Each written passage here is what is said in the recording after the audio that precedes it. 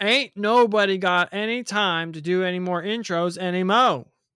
What's up, everybody? Welcome to episode 70 of the MTG Untapped podcast. I am your host. I am the Micah, and joining me, as always, he is my friend. He is also yours. He is Costa. How are you? Woo, pretty tired. I went and played some golf today, and then I took a nap, and then you had to wake me up. So, good. Yeah, some of us are working. Yeah, glad you joined the dark side now. Yep. And we are not alone for this, the very special, everyone's favorite style of episode. We have our esteemed colleague, the Judge Supreme, the man with shorter hair. He is Tree. Hello. How's everyone? I hope everyone's doing all right. I'm doing quite all right. I'm just gonna be a bit speaky today. Okay, let's just leave it at that. All right. I had my friend say, he's like, wait, that guy's not actually British or something. All right. We're gonna skip the phase in because these are typically a little bit longer. But we're gonna jump straight into the Untapped step. We're gonna talk about Magic that we played over the past week, and all three of us took part in the game day event hosted by Juniors Comics and Cards, located in South Austin, a Slaughter and Mantrack near the HEB. And we it was a like, how many people did we have? It ended up being 15? So what? Shoot, I forgot. It was 8 and a 7. Yes. Yeah. 8 so and 7. 15, yeah. So we had 15 people, cross pot event, 4 rounds, including a top 8, competing for prestigious prizes such as so at top, everyone got a power word kill for participating, a special promo-ish power word kill. Mm-hmm. Top 8 got a foil, really cool looking Skyclave apparition. Very much so. Really sick card. I love that style of foiling is really good. Yes. And the winner, whoever was lucky enough to achieve that esteemed honor. I use the word esteem a lot so far this episode. Got an alternate art promo All Seeing Arbiter from this set. So game days, and is it a new thing? Because we did it for Kamigawa as well. So Kamigawa? So game days have been around for a long time. They just were basically abandoned for a little while. It used to be you get a game day playmat for winning, which is like you'll see Ethan. He has the very expensive Nicol Bolas one and whatnot. But then I think just either at COVID or just before they stopped doing it. So it was War of the Spark was the last game day set, or promoted set. Yeah, so I guess it was with COVID. Yeah. Well, that makes sense since I really got into paper Magic in 2019, Throne of Eldraine. But so that's what we did. I was in a pod with Tree. I was actually being passed to by friend of the podcast, Benny, who was in town participating as well. Costa, you were on the other side. So we weren't in all the same draft pod, but we all were in the same competitive pod. Is that the terminology we would use? I'll just kick it off because I actually kept my deck together so I could talk about this. I had an interesting conundrum to start off the draft. I opened a pack with 2 mythics. One was a foil Angel of Slaughter, the 5/3 that mills yourself for twice as much damage as you take or would take because it negates the damage. Mm-hmm. And then also a Halo Fountain. And I was like, man, both these cards are not the kind of mythics you really want to see. But I ended up taking the Halo Fountain because I was also making a Adeline EDH deck, and it seems like it'd be a pretty good card in that deck. And then from there, I picked everyone's favorite mythic common, Inspiring Overseer. And then after that, I picked a Quasar, Augur of Agonies. And I just went into Esper. Well, I was basically Azorius. I was splashing black for that Quasar, also a Syndicate Infiltrator, and as well as a Shattered Seraph. And as you'll see, probably heavily emphasized throughout this episode, blue-white's where you want to be. And so I don't want to give spoilers away. How did your decks, what kind of decks did y'all draft for this event? Kosa, you first. So I ended up going blue-black. I wasn't really thrilled to start off with it, but I think pack one, pick one was Dust Mangler. Into pack 2, I got past the Grave Shift, and so I was just like, you know what? I haven't played with this card. Micah keeps telling me that this card is really good. Not that I don't think it's not good. I'm still not sold that card has beat me. In fact, I felt like that card beat me in my own deck. But so I just ended up in blue black, just trying something new. Yeah, I mean, honestly, I didn't give myself. I won't. Well, I'll spoil it for myself. Basically, I played the first game. It was really grindy. It was good, but I ended up losing just a magical top deck where my opponent had nothing left, but he had a treasure and another card and got to fly over with Majestic Metamorphosis. And then game 2, I really forgot what happened, but I just was like, I'm really bored of this deck. And because our pod, because there was always going to be a buy anyway, I was like, I'm going to drop. So I ended up only playing 2 games, and I dropped in the 4 rounds. But yeah, I'm not really comfortable with blue black. Yeah, I felt really bored. I definitely like being white for sure. So okay, I can feel you liking being white, you know. I'm just kidding. Anyways, for me, I think I drafted some sort of Bant. I tried to be base green white, but I ended up getting quite a bit of blue cards, and I faced Benny, our friend Benny, in the first round. I beat him before he played his Elspeth. Well, he played it, but then he died anyways. But he did get me a couple times with the depopulate. But over and I think I was just fairly aggressive. I didn't feel like I was aggressive enough, but like just good value cards and flying beatdowns as well. It was Citizen Tribal, I think. Yeah. Round 2, I played Machete. And he beat me. He had his Cabaret Ascendancy and just drew like 10 cards on top of me, and I couldn't keep up. But it was very, they were all very grindy, and that seems to be like a very good indicator of, you know, having a well drafted deck on both sides. Um, and then I played against the Bolt Headed Shaver round 3, I believe, and he just got color screwed. But you know, he was greedy, so you know he was playing 4 colors. So I mean, if you don't draw one of your colors or don't have that, and you're depending on that color, then you know it is kind of greedy. But and then on the cut round, the top 8 cut round, when I got in there, it was a what you call it? Oh, I split it with Ethan, but I kind of just overrun his deck. I had the bigger beaches, and he was the aggressive Gruul deck.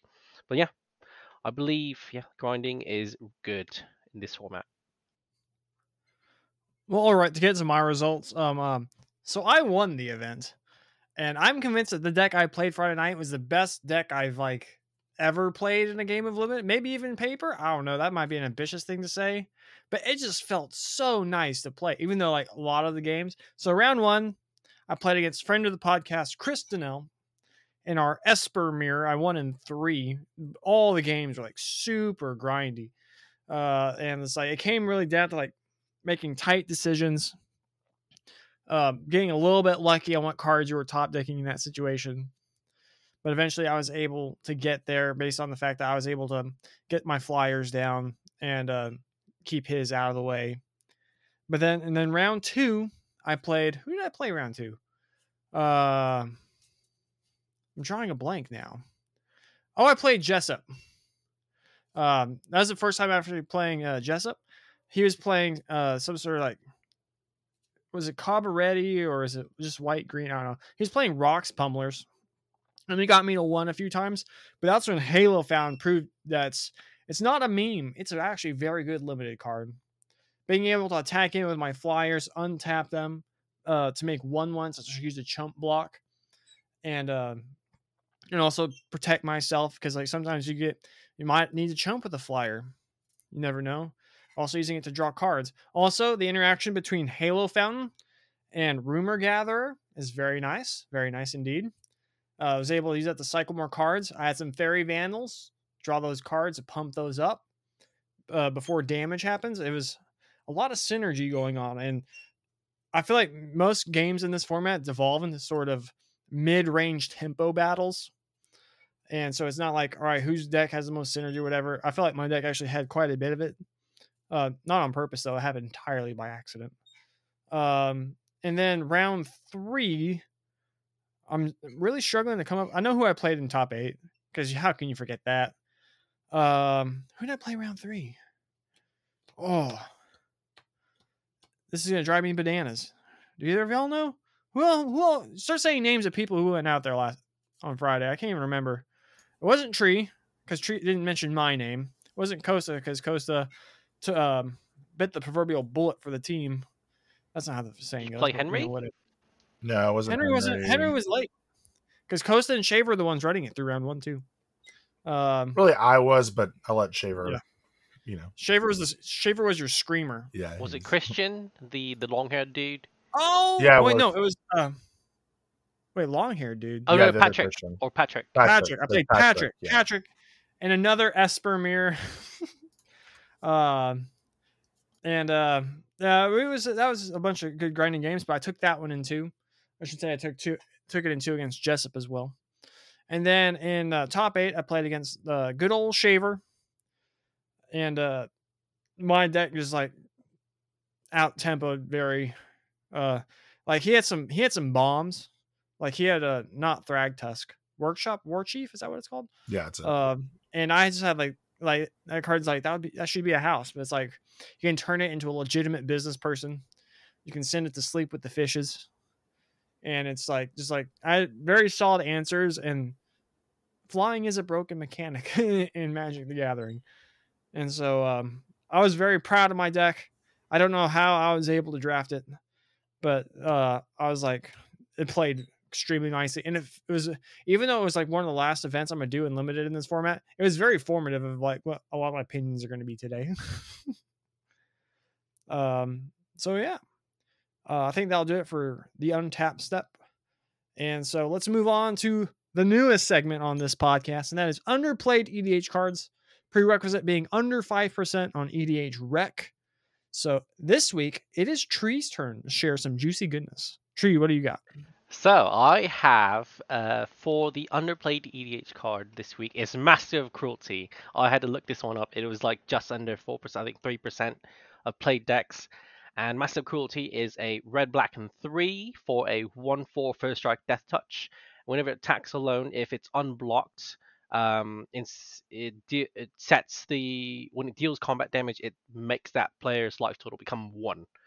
And I think that is a phenomenal card that I have forgotten completely about, but it will win games for you, but very seriously underplayed.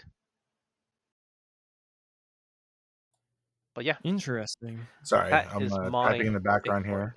I'm actually surprised that card was under 3%, to be honest, because that seems very much like it's a demon with a pseudo alternate win condition. So I'm actually kind of surprised. That's a good call as far as EDH cards go. Yeah, because I really thought a lot of people would be playing that card. So when your opponent starts at 40 life, it's a good way to get it down really quick. You know what? Maybe I should save this card. You know what? Hold on. And now we'll save it for another time. Actually, you know what? No, we got like. Right, so I'm next week. You're in the week after. No, but I don't know if this card is actually played enough in EDH. If it is, then I'll go ahead and just say it now. But if it's not, then I'll save it. It is 2% of decks. Cool. We can save it for another time. Anyways. Okay. All right. Great. So let's get on to the main attraction of the week. We are doing our Run It Back episode for Streets of New Capenna, where we go over what we think are the best cards in all the colors, and commons and uncommons, because no rares, mythics, typically pretty good. But the meat and potatoes of what make up your draft deck that will determine whether you are successful or unsuccessful on a consistent basis are the commons and uncommons in your deck. So we'll be going through. I believe I was the defending champion in the primer episode. Is that correct? So that's an accurate thing I just said, or am I lying? That is, and so therefore you're the only defending champion. All right, so as the defending champion, that means I'll be going first. We'll be going through commons and WUBRG, and then talking about some multicolored ones at the end. And then the same thing for uncommons, going through 2 each in the colors. And then I think originally we said 4, but Coast and I both apparently have 5 listed. So, let's do it. So let's kick things off with the white. Tree will be our supreme judge yet again for this set. It'll be me versus Costa. Samson has conceded. We hope to get him back soon. So I'll start things off with white commons. At number 1, it's Inspiring Overseer. The card's bananas. It's dumb. It's so dumb. Mythic, common, totally. It's like, it flies. It's enough to give it the rating in its own. It could be a 0/0 flyer, and it would still be the top common in white. It draws you a card, gains you a life, has 2 power. What else can you say? Inspiring Overseer. And it has like just a lot of fun stuff going on in the set. After that is a card that really just every time I played against it or played with it, and just constantly got better. And it actually has part of what I think is one of the more important things in this set. And that's Rafine's Informant, the 2/1 that connives when it enters the battlefield. I think the ability to just cycle through your deck and see more cards than your opponent, even if it's not necessarily card advantage, it's just really important. Like if I keep 2 lands, but I have like Rafine's Informant or some other card that allows me to see another card, I feel so much better about hitting my land drops.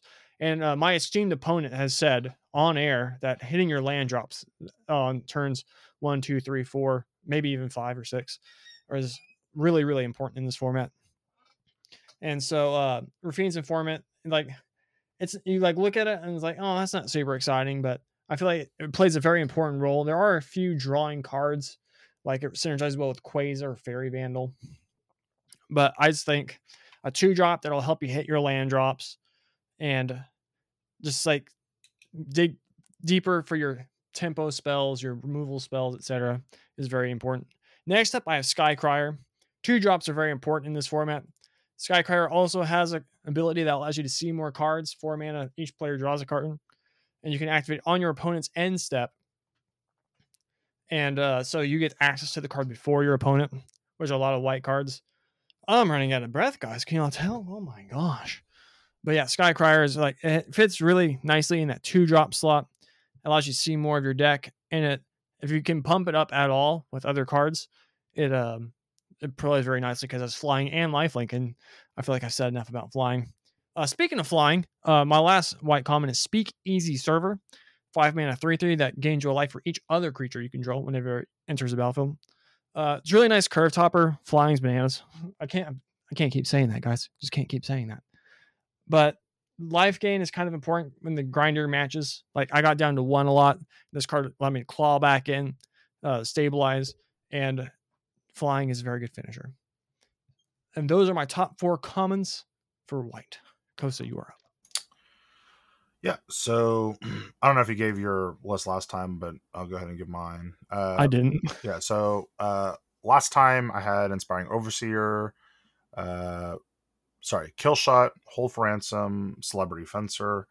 For today's, I have Inspiring Overseer, Rafine's Informant, Backup Agent, and Speakeasy Server. So really don't have to say much different than what Micah said. I mean, Inspiring Overseer, everyone knew this card was great. I'm still at the firm belief that I love this card more than anyone did for sight, because again, I love flyers. I love any white cards that cycle themselves, and this happened to be a 2/1 flyer that gains life. So whatever, no secret there. Rafine's Informant, same thing. 2-drop, gets a curve, yada yada yada. Speakeasy Server, 3/3 flyer, gains life, super relevant, and 3/3 flyers are beaters. So the difference for us is Skycrier over Backup Agent. Backup Agent, I think, is so I've seen a lot more Skycrier's wheel. So that's the first argument I'm going to use as far as why Skycrier is pretty high on my list. It's a lifelinker flyer. The Backup Agent for me is the thing that makes the Skycriers like infinitely better, or even my Inspiring Overseers better. And because of the format the way it is, you want to be base wide as much as you can. Brokers is really good, and Brokers deals a lot with counters, and so this gets to put it on a creature, typically your flyers, but you can basically suit up anything and combine it with things like the regulators and stuff like that to tap things down. I just think Backup Agent has been pretty niche in that area. I don't actually know what the 17 lands Backup Agent versus Scrycrier is, but in any case, I just think that card turning one of your creatures bigger, and the nice thing about Backup Agent too is like it's usually fodder for something. If you're base blue-white, then things like Rooftop Nuisance and what is it, a little chat or whatever. It's like the stuff you can use to keep fueling the rest of your cards. So those are my 4. Great 4. Yes.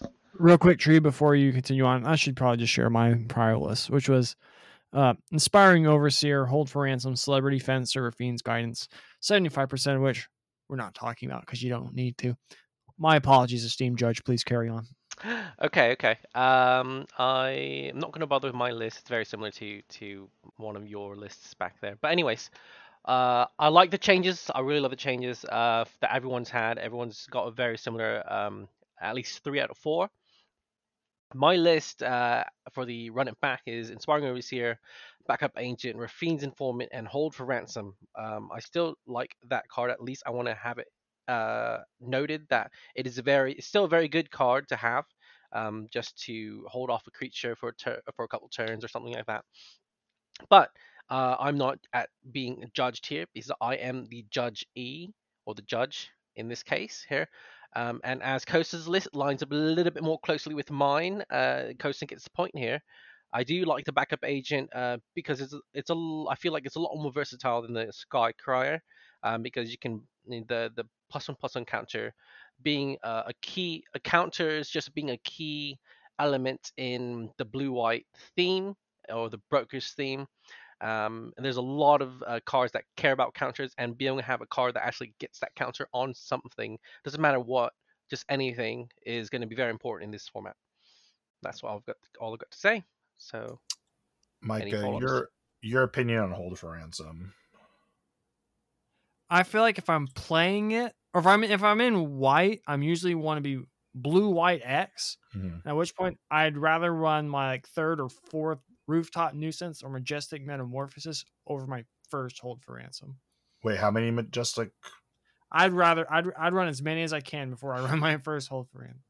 Okay, so I get I entirely comprehend in my head. It's like it's not just straight up pacifism or arrest or whatever. It's more of like, all right, locking that down. That creature can't do anything for a few turns, and now I'm gonna keep going in. It's like much like you describe it as a tempo card. I'm like, okay, yeah, that makes sense. If I'm thinking of it as a tempo card, I feel like there are better tempo cards. I'd rather have those. So more often than not, they're better tempo cards. I guess my question is, first of all, if you end up with 3 nuisances, then you're in a very nice set, because I've never ran into a situation where that happened. So I guess looking at the situation, how the format's played out, your first Hold for Ransom versus, okay, fine, you got Majestic, but I mean, Killshot, is Killshot still better for you than Hold for Ransom? And I only ask this because this is something where that Hold for Ransom could have made it on my list too, but for the same reason they wheel, because I think a lot of people are kind of in the same track. So I'm kind of trying to hear your reasoning on why that is. I think Hold for Ransom would be over Killshot, because I was about to say I'm not really blocking anyway, but then also I still think it is a better tempo card than Killshot. Also, I don't want to have so much going on at 3 mana. Right. That I'd take Hold for Ransom would probably be the best white removal spell. Possibly at both rarities. The one other one's pretty good too. The 4 damage, 2 light, or other way around, whatever the hell. Knockout blow. Knockout blow is great. Yeah, okay, yeah. Ransom. I never got to play with that card, actually. I don't think. That's why it skipped my mind. But yeah, so that's true. And plus, instant speed's really cool. The thing about Killshot versus Hold for Ransom is Killshot is dependent on your opponent. If your opponent never attacks, you don't get to use it, and they know you have Killshot, they can sniff it out. Your Killshot value goes way down. Whereas with Hold for Ransom, you're in control of what you want to remove. more so, if that makes Well, sense. the thing that I was going to add to this, just for the listeners, is like you have to really think about the whole tempo play, and it's not just the tempo of locking something down and attacking; it's also the tempo play that they spent 7 mana to give you a card, and a lot of times that's ended up in my favor, where they spent 7 mana, they unlocked their creature, they've attacked, or whatever, right? And then okay, you wasted your turn on time walk. Now, there's been cases where they've held for ransom, or they paid the 7 mana and they kill me, but I feel like they could have drawn anything anyway. So like at that point, like, not that it didn't matter and it gives them out, but I think in more cases than not, especially in blue-white tempo in specific, it's like pretty necessary for that card. But anyways, I just wanted to ask. So one final feel bad is them sacking the creature you just hold for ransom to their own Rooftop Nuisance. Yeah, but I mean, that's kind of what you do. I mean, that's going to be in any. I mean, you could lock it down with a Spara Adjudicators, whatever. There's like a lot of things that can happen that way too. But I get what you're saying. You only wasted 2 mana though. You only wasted 2 mana.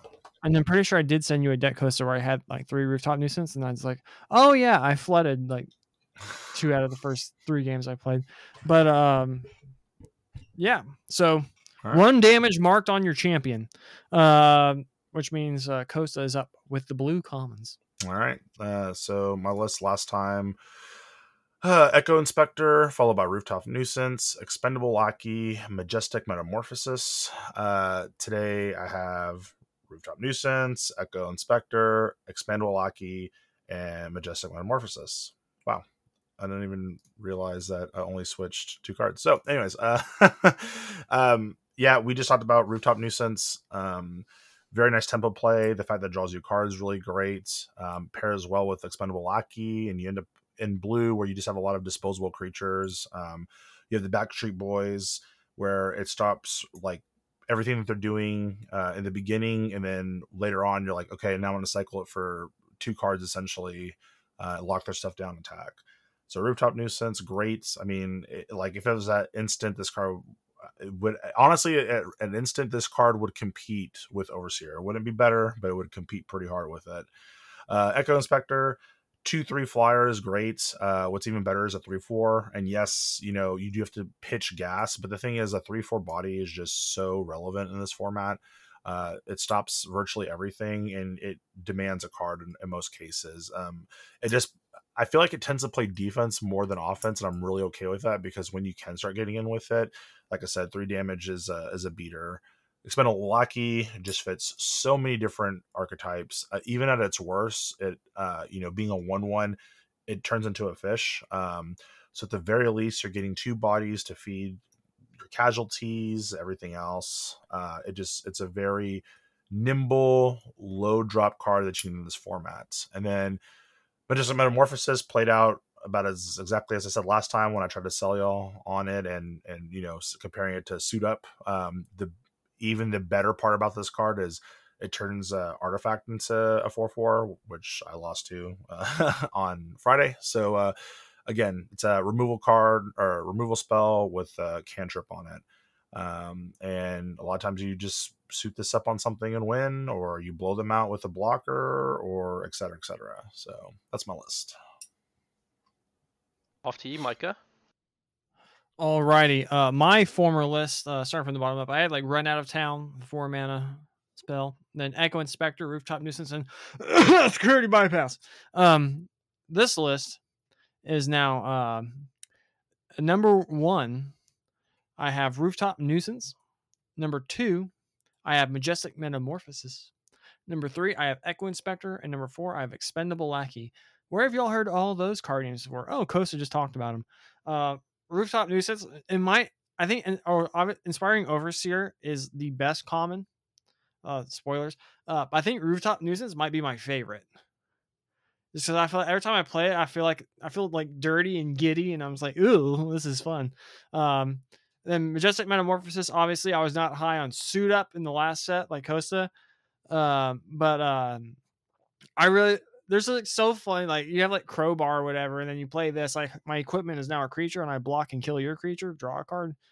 It feels very nice. It's also a really strong finisher. If you have any other creatures with counters on them, that's where you get in. Echo Inspector, I told you a lot of opinions I had on Informant. I think just like really digging through your deck is kind of important as well. and Echo Inspector. If you need a 3/4 flyer, you can get a 3/4 flyer. If you're just trying to dig to avoid flooding, you can do that too. And I feel like it has more versatility than when you first look at it. And then finally, Expendable Lackey. Sacking's a big thing in this set, and this thing sacks very well.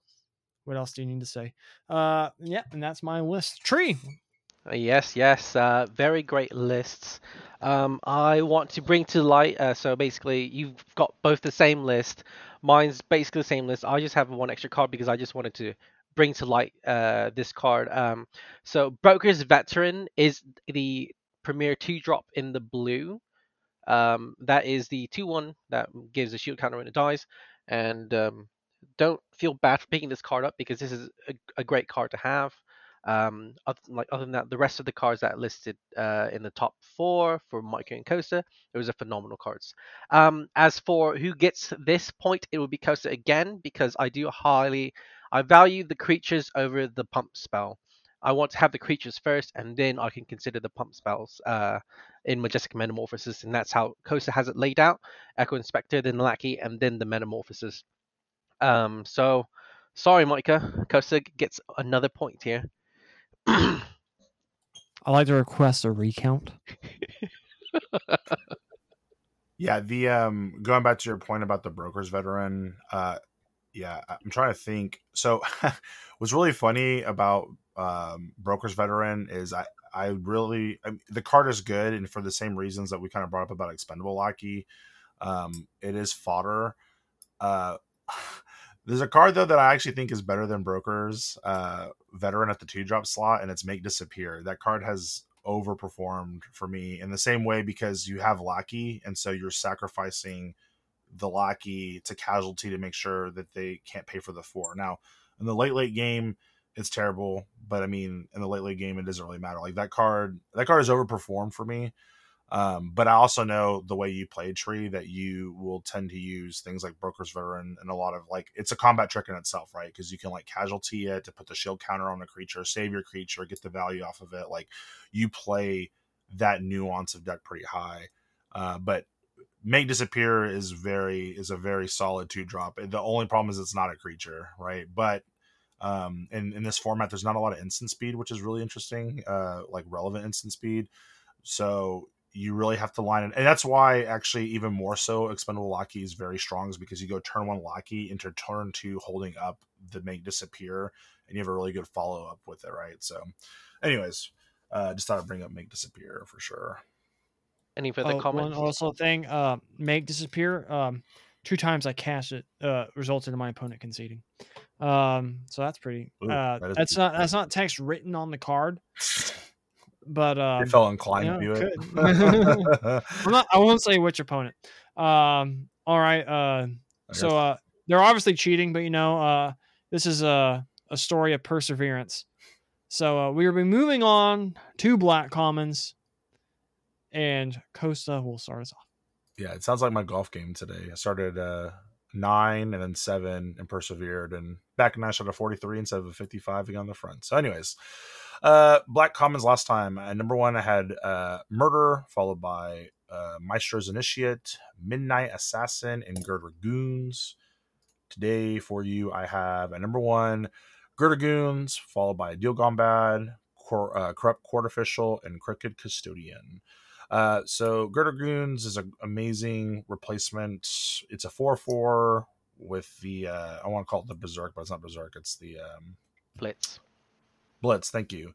The Blitz mechanic. A lot of times this card is blitzing to replace itself, like to deal 4 damage, make a 2/2 draw card. A lot of times it's also great just as a 4/4 body, and then it dies and it replaces itself. So Girder Goons is really, really good. Deal Gone Bad. It's funny that I don't have Murder on here because I feel like Deal Gone Bad has dealt with the creatures that I actually need to deal with, most of them being creatures with shield counters. And also, I feel like in a lot of ways, it makes combat a little more tricky. It just also has the added effect that you can mill your opponent or you mill yourself, and depending on what deck you're in, that's a pretty big deal because, if you have, 5 CMC different cards matters, then it feeds that very, very well. Corrupt Court Official, again, go back to the 2-drops. They're down a card. You have a 1/1 body that normally doesn't do anything, but because you're in black means that you're seeing more casualty, and works really well with that. Also in the black-red sacrifice deck, it's just another piece of fodder that you do not mind getting rid of. And then Cricket Custodian, another 2-drop. It does come in tap, but a 3/2 beater a lot of times just it puts in the work. It does get brick walled by things like Rafine's Informant and things like that, but honestly, you're pretty much happy with getting in with Custodian at any point that you can. And honestly, this card blocks really well. It doesn't block well the turn it comes in, but it ends up putting up a little bit of a fight on the way back, which I've done a lot with that card, and it's stabilized me pretty well. So those are my 4. Alrighty, next up is me. Number 1. Oh wait, I should go my previous list, shouldn't I? For me, I had number 1, Murder. Number 2, Dig Up the Body. Number 3, Corrupt Court Official. And number 4, Deal Gone Bad. Quite a bit of change. Number 1 is now Deal Gone Bad. I had talked to Kosa. I was like, man, I feel kind of weird. I feel like I should put Deal Gone Bad over Murder for my top black common. Kosa mentioned a lot of points. Another point I like to mention, I feel like Deal Gone Bad is a much more easier card to splash. If I'm like base, like blue-white, and I had a Deal Gone Bad, I probably would have played that in my deck. I did draft a Murder, but I did not splash it because, 2 black pips makes it hard to splash. But yeah, all the reasons Kosa said, it deals with shield counter creatures better. Plays more nicely in combat, and you can get incidental mill value. Number 2 is still Murder, though, because Murder still murders things in the way only Murder does. Number 3, I have Girder Goons, for reasons Kosa said. I feel like it's the most high value black creature, I think, and more impactful in the grindier games. And then last one, I have Midnight Assassin, because flying, and then also death. It's like your opponent plays a Midnight Assassin. It's just like such a pain to attack into. So I have Midnight Assassin rounding out my black commons. Treat. Very interesting set here. I think all of us had Murder on our top common list, correct? On the primer. Yes, on the primer. Yeah, all of us had sure. Murder. Mm-hmm. And I really, the shield counters were. I think a lot of us, me at least me, undervalued the shield counters, and so the shield counters are very, very good. And so the Deal Gone Bad makes so much more sense here. And I didn't have it on my list. I had Murder, Quick Custodian, Corrupt Court Official, and I do want to bring to light Maestros Initiate. This is a great next pointer here. It is a 3/1 for 3 that lets you, it's a great blocker, and if it will beat down if there's no blockers for against it. And then later on, you can sack it to fodder for any casualty effects. It sacks really well for any casualty effects, that especially the casualty 2 effects. And also, it loots later on in the game, so you can filter away your lands. But I do want to bring note to that card, at least, even though it's not on either of these contestants' top 4 list. But there is, so let's see, Girder Goons. I don't have it. You have the 2 here, and then there's 2 here. But I think because Deal Gone Bad and Murder are both running around, and they're both commons, they're more interchangeable. So you really only need to have one, and because of shield counters, I would like to have Deal Gone Bad over the Murder. And so I'm going to have to give this one to Kosa again. I like the 2-drop slots. I like the Girder Goons, and just having one removal spell here on the top 4 list. Just having solid creatures that affect the board quite well over the extra removal spell in the top 4, So that's just my argument there. Sorry, Micah. No, you're not. I find it funny that Micah is the one that ultimately convinced me in a roundabout way to remove Murder off my list, because I still don't think the double block splash is an issue. I think it's more so about at 3 mana, and it deals with everything, but the things that at 3 mana, and it's funny because Deal Gone Bad is at 4, but the thing is, I've ended up in a lot of places where the shield counter is like, I need that card dead, so I'm still sacrificing 2 creatures, or I'm sacrificing 2 cards for 1, right? I'm obviously a little bit higher on shield counters than I was before, but I'm still in the opinion that I shield counters matter, but they matter more so to the synergy of someone's deck rather than dealing with it. But that being said, Deal Gone Bad is wise because it eliminates a lot of times the shield counters. Like the biggest problem is going back to Tree's card with Broker's Veteran, where it's putting like a shield counter on, a 4/5 or something like that, where it's like, okay, now this is out of range, and that's a lot harder to deal with. But that rarely happens in my drafts. So there's going to be a very important card later on that Deal Gone Bad specifically deals with. I just want to say that I was high on shield counters. Like I voiced a little, like I wasn't supremely confident in the way that I voiced it on air when we did the primer, but y'all heard me say it's like it just reads me like 2 for 1 your opponent.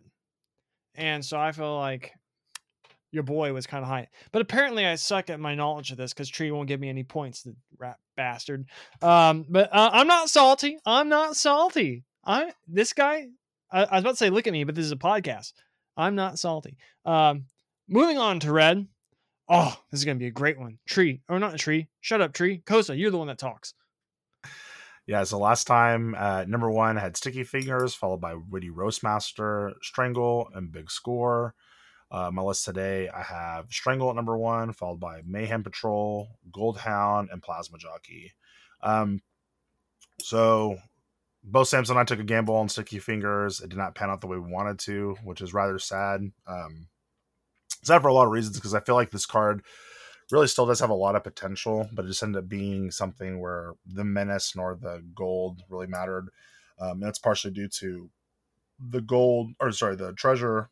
Excuse me. It just wasn't making as many things as I thought it was. Like I thought this format was really going to be, y'all knew how high I was on Cabaretti. And so, the stimulus package, making creatures that way just didn't end up being the thing. And the same thing with Witty Roastmaster. Really sad that card did not pan out the way I wanted to. I still think it's fine. It's a 3/2. You get a lot of extra value from creatures ETBing. But again, it just didn't. I still actually have pretty good success with Cabaretti, despite like with LR and some of the other guys.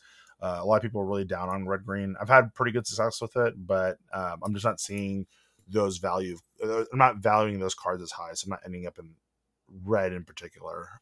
So going back to my list, Strangle, very efficient, 1 mana, deals 3 damage to target creature. Its only downfalls, it's at sorcery speed, and even then you really want the high efficiency of playing multiple spells. Mayhem Patrol, I've watched Micah time and time again cycle this little guy to get cards. He's dealing damage, he's a 2-drop, he has menace. Card's really, really, really good for red. It's probably if Strangle wasn't so efficient, this is the most important creature to me, though, in red. And it's followed by Goldhound, 1-drop that has menace, first strike, ramps you. This card is actually really overperformed. It's funny how this card almost is like splashable. You really shouldn't be splashing this card, but the fact that it can fix, and if you need low drops, it just plays into that really well. Pump it up, suit it up, whatever. Card's really menacing. And then Plasma Jockey, kind of the same thing as like the Mayhem Patrol strategy. Blitzing it comes into play a lot of times, and so like take away their best blocker, get in some damage, draw a card, or if you just leave it on the field, it continues to tap, quote unquote, tap down their best blocker. And so that's my 4. Alrighty, next up is me. My prior list, I had a Witty Roastmaster at 1, Strangle at 2, Exhibition Magician at 3, and then Light 'em Up at 4. Now we have Strangle at 1, the premium red common, single mana, removes most things, is very just efficient. Sorcery speed sucks, like Costa said, but for single mana, what could you really ask for in a game of limited? Number 2. See, this is where you gotta pick me, Tree. Costa gets to talk about my pet cards before I do, and that's not fair. Mayhem Patrol, I love this card. It just reads to me as like a really weird, like modal spell. It's like either 2 mana, deal 2 damage, draw a card on your next end step. Or it's like attacking with this and like putting the one on a different creature. It's like, are they really going to waste their 2 blockers to kill my 1/2 when this other thing's getting in for more damage? However, if they block that thing, it could lead to more profitable trades for me. And so like Mayhem Patrol has a lot more versatility than you first look at it. It's like, oh, it's a 2/2 menace that only has 2 power whenever it attacks or whatever. But it's like, nope, that card is very good. I still have Witty Roastmaster at 3. It's not the build around that I thought it would be, but in the grindier games, just incidental damage you get from playing a Witty Roastmaster in your deck can help you close those games out. Like 3 mana 3/2 is fine, blocks well, but like 3 mana 3/2 that will deal 2, 3, 4, sometimes even like 5 damage throughout the course of a game still represents good value, I think. Really in the grindier, due to the grindier nature of this format. And then rounding it out is a Gold Hound. If I have anything that's kind of big mana, or if I'm like red, don't really know where I'm splashing into while I'm drafting, Gold Hounds is just like a real smooth way of smoothing that out. It also wields a lot of stuff. Like putting a crowbar on this boy is very nice. Putting counters on this boy is very nice. And also there's the what's the synergy? Is if because he's a treasure. You talking about the Voracious Pyromancer or whatever? The uncommon? Fire Sledge Arsonist. Is that you can, or you can sack him to do that. There's another sin. Oh, well, I'm blanking on it. I just remember the one that sacks a treasure gets possible counter. No, Tree, you've heard all our arguments. I'm gonna look up this card. I can't remember. It's gonna be bugging me for the rest of the podcast if I don't find it. Okay, all right. Okay, I guess I'll continue while you look for that card that's bugging you. Great arguments for both your lists. It's a very similar list. The only difference is the Plasma Jockey versus the Witty Roastmaster. For me, I'd like to bring to light. I know that Micah had already brought up the Exhibition Magician on his first pick, and he kicked that off. But I think it's also in a world where Alliance would work, this is a phenomenal card. But still, it is a 2/1. It's a 3 mana. It gets 2 bodies, and one of them is a citizen. That's very important. Or it gets a treasure, and that could also be important.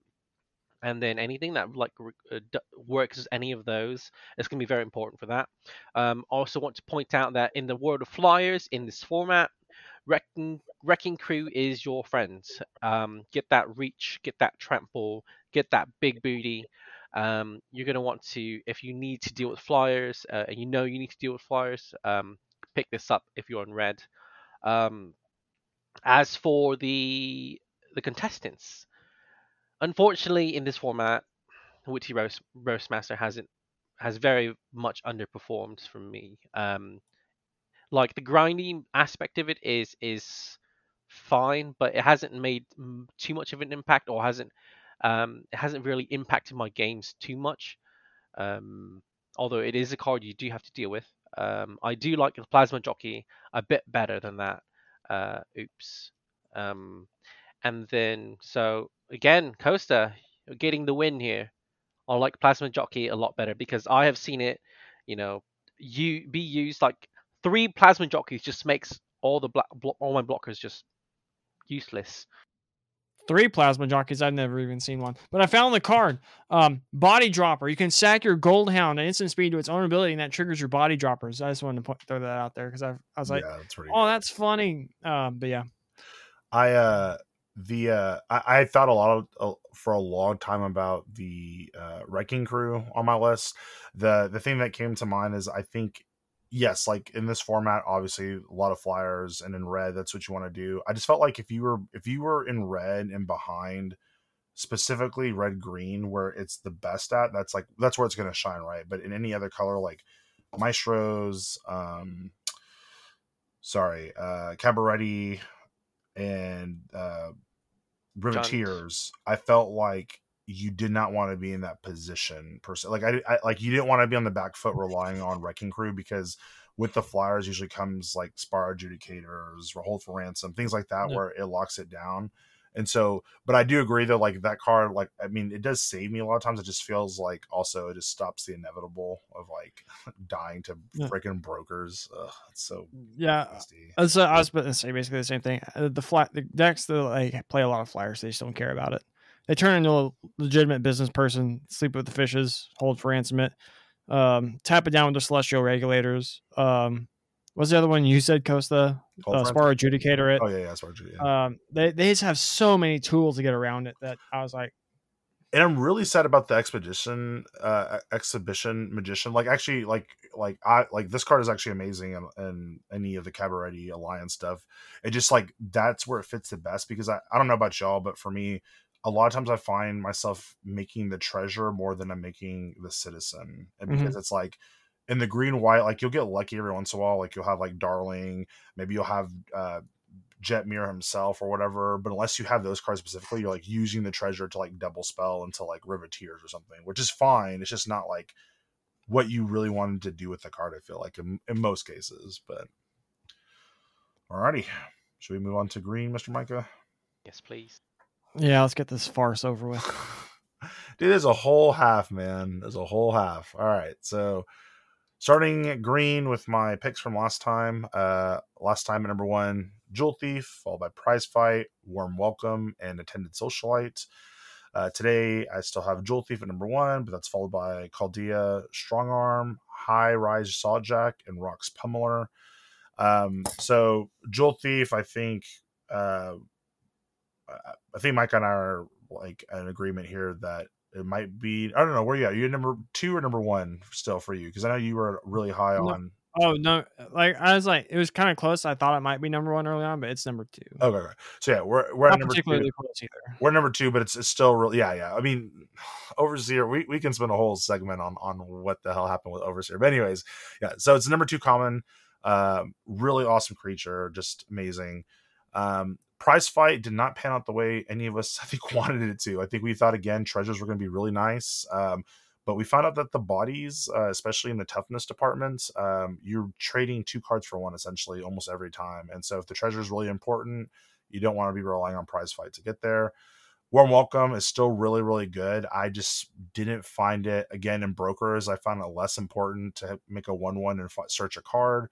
And Attended Socialite just is a 2-drop, but it just, again, never got beefed up the way I wanted to. So Chaldea Strongarm, my opinion is that I feel like every green deck that I have, I want to have absolutely one. It felt a lot like Season of Renewal, where just that one made a combat and attacking very difficult for my opponent. And so it reminds me a lot of Season of Renewal. A really strong card. The fact that you can blitz it is amazing. High Rise Sawjack, alluding to what Tree said, you want to deal with the flyers, and actually this deals with it pretty well. I mean, often you're trading, but the fact that it can trade with an Echo Inspector is like really, really nice. Not on attack, but at least on defense, it'll give you a little something. And then Rock's Pummeler, 6/3 with the shield counter. I just felt that card actually did really well, especially it helps the red-green archetypes a lot. It's fine in all the other ones that splash green, but in the red-green in particular, like they needed the help with that. I would just point out before I pass it to Micah that I think after basically Jewel Thief and Strongarm, I felt like the green commons really fell off. Like they're almost all interchangeable, so my last 2 were pretty hard to put together. But Micah, what do you got? All right, this is kind of funny. My original list was Jewel Thief, Prize Fight, Chaldea, Strongarm, and Social Climber.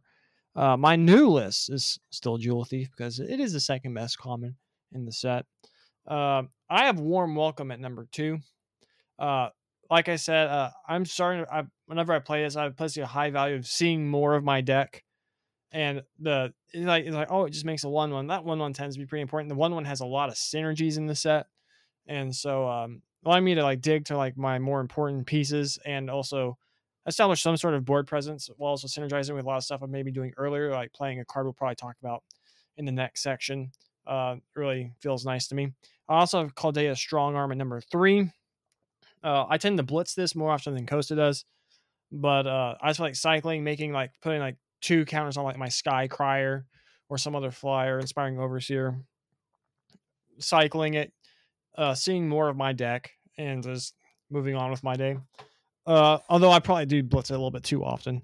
And then number 4, I have Rocks Pummeler because other people like it. I'm not high on it, but I need to put something at number 4. I agree with Costa wholeheartedly. The green commons fall off pretty hard. Prize Fight, it feels like it seems like it wants to be a Bant card because it wants to play with the shield counters a bit. Like, oh, you lose your shield counter, they lose their creature. However, whenever you're playing Bant, you just rather play the blue and white interaction over that. So it's like, whatever. But yeah, Rocks Pummeler's on there because, oh man, a lot of people seem to like that Rhino, even though I didn't think they won many games. Tree, judge us. Get close to 2 points, why don't you? No. Okay. So it's funny that everyone has Rocks Pummeler on their list now. Like, Samson had it on his primer, and now we all have it on our... He's like, listen to me, hear me out. This is a badass Rhino here. So I think we all... I know you guys both said that, you know, it's just a casual put me on because you couldn't find anything of much more value. But I think Rocks Pummeler is a lot better where I guess just a lot better than I think you guys think it is. Just because it's a 6/3 and it hits with trample, you cannot chump block it very well at all. Like once it hits, it will do the damage and stick around as another 6/3 body, and then that can trade with literally anything on the opponent's side of the field. The deal gone bad is what deals with it, because the rocks funnel will get you that 2-for-1 every single time, literally almost every single time, unless it's either there's another card in red, but that's an uncommon, but the deal gone bad can deal with it. But I think it's a lot better than people think. But in this case, I'm giving it to Micah. I like the warm welcome over the high rise Sawjack. Having that citizen synergy and being basically it's a 3-mana 1/1 at instant speed, but it finds you a more relevant creature, and I think that is in turn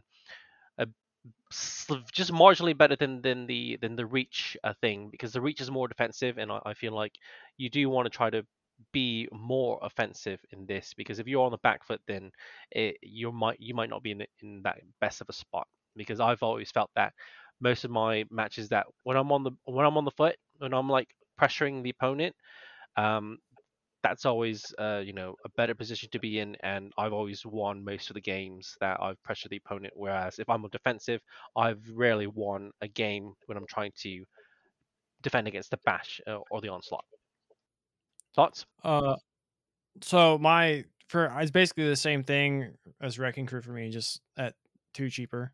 I'd run what's it called over Wrecking Crew though. Like if I'm like in a Cabaret deck, I'd run High Rise Sawjack over. Tell me why. Give me the reason why, because I'll say it if you don't.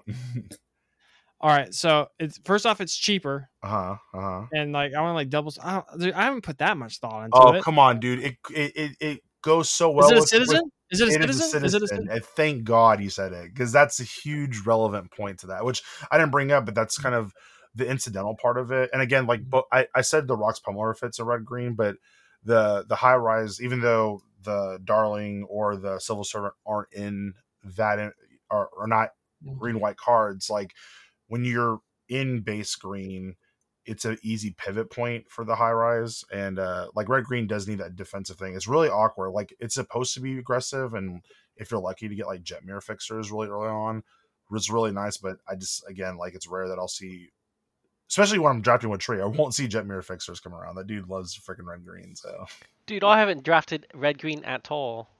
Have you really not? Well, either way, you've definitely dropped in the last set. So I think it was you scooping him up. I've opened red green. Costa, you're thinking of the other tree. This is the British tree. Yeah. You're thinking of the other one. Yeah, fair enough. But holy crap, guys! The tree actually gave me points. Okay. All right, let's move on to our multicolor this is gonna be commons. So before we basically just said pick the land enchanters. However, our opinions have changed.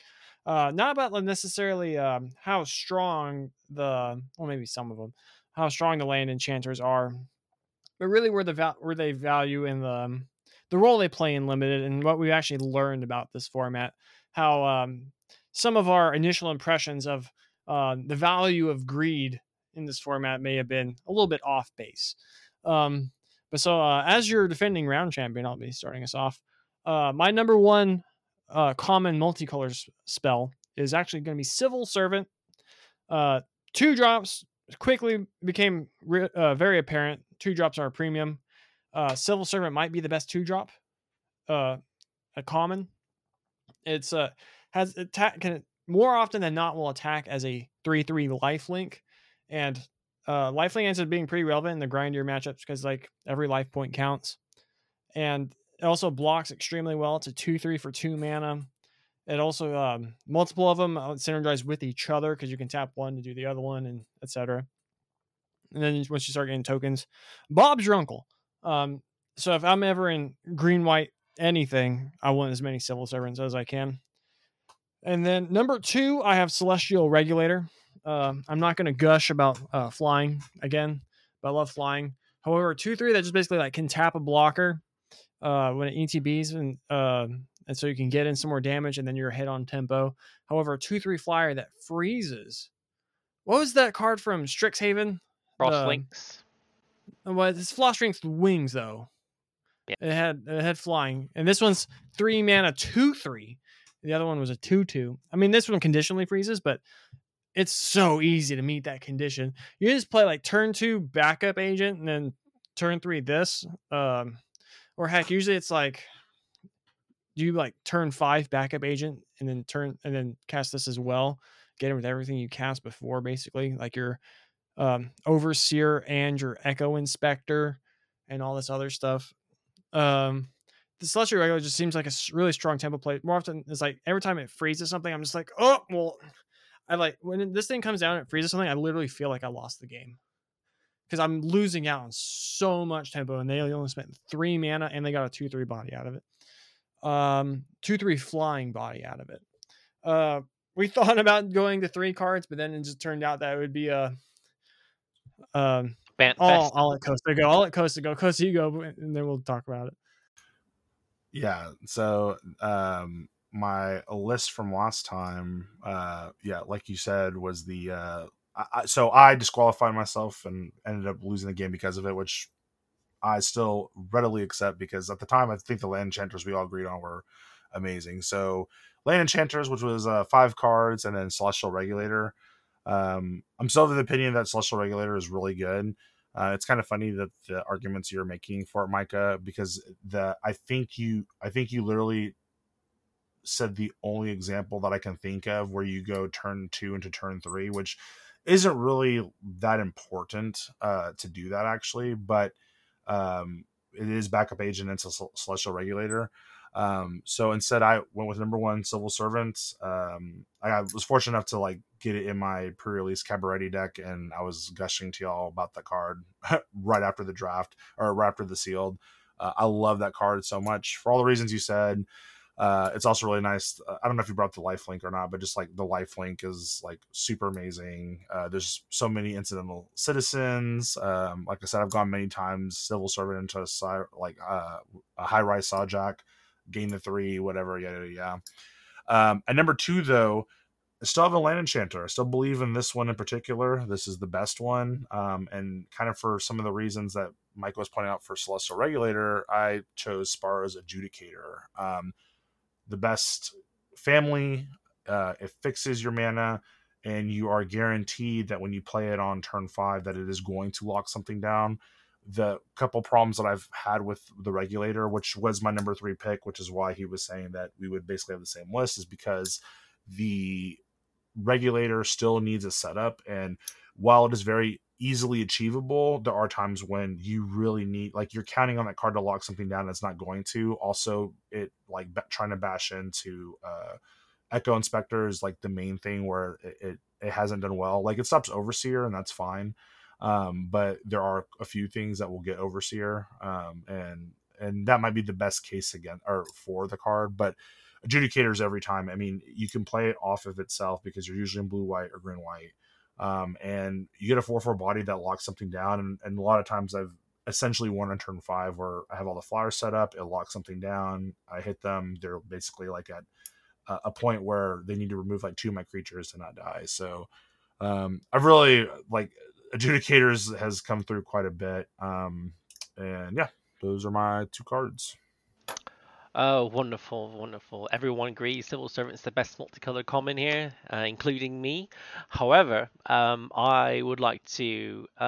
All the reasons you listed, Coaster, are really great for the Adjudicator in the Fixer, but I think the Masked Bandit is the best one there, just because it's the biggest body, but also like the Vigilance and Menace is incredibly relevant.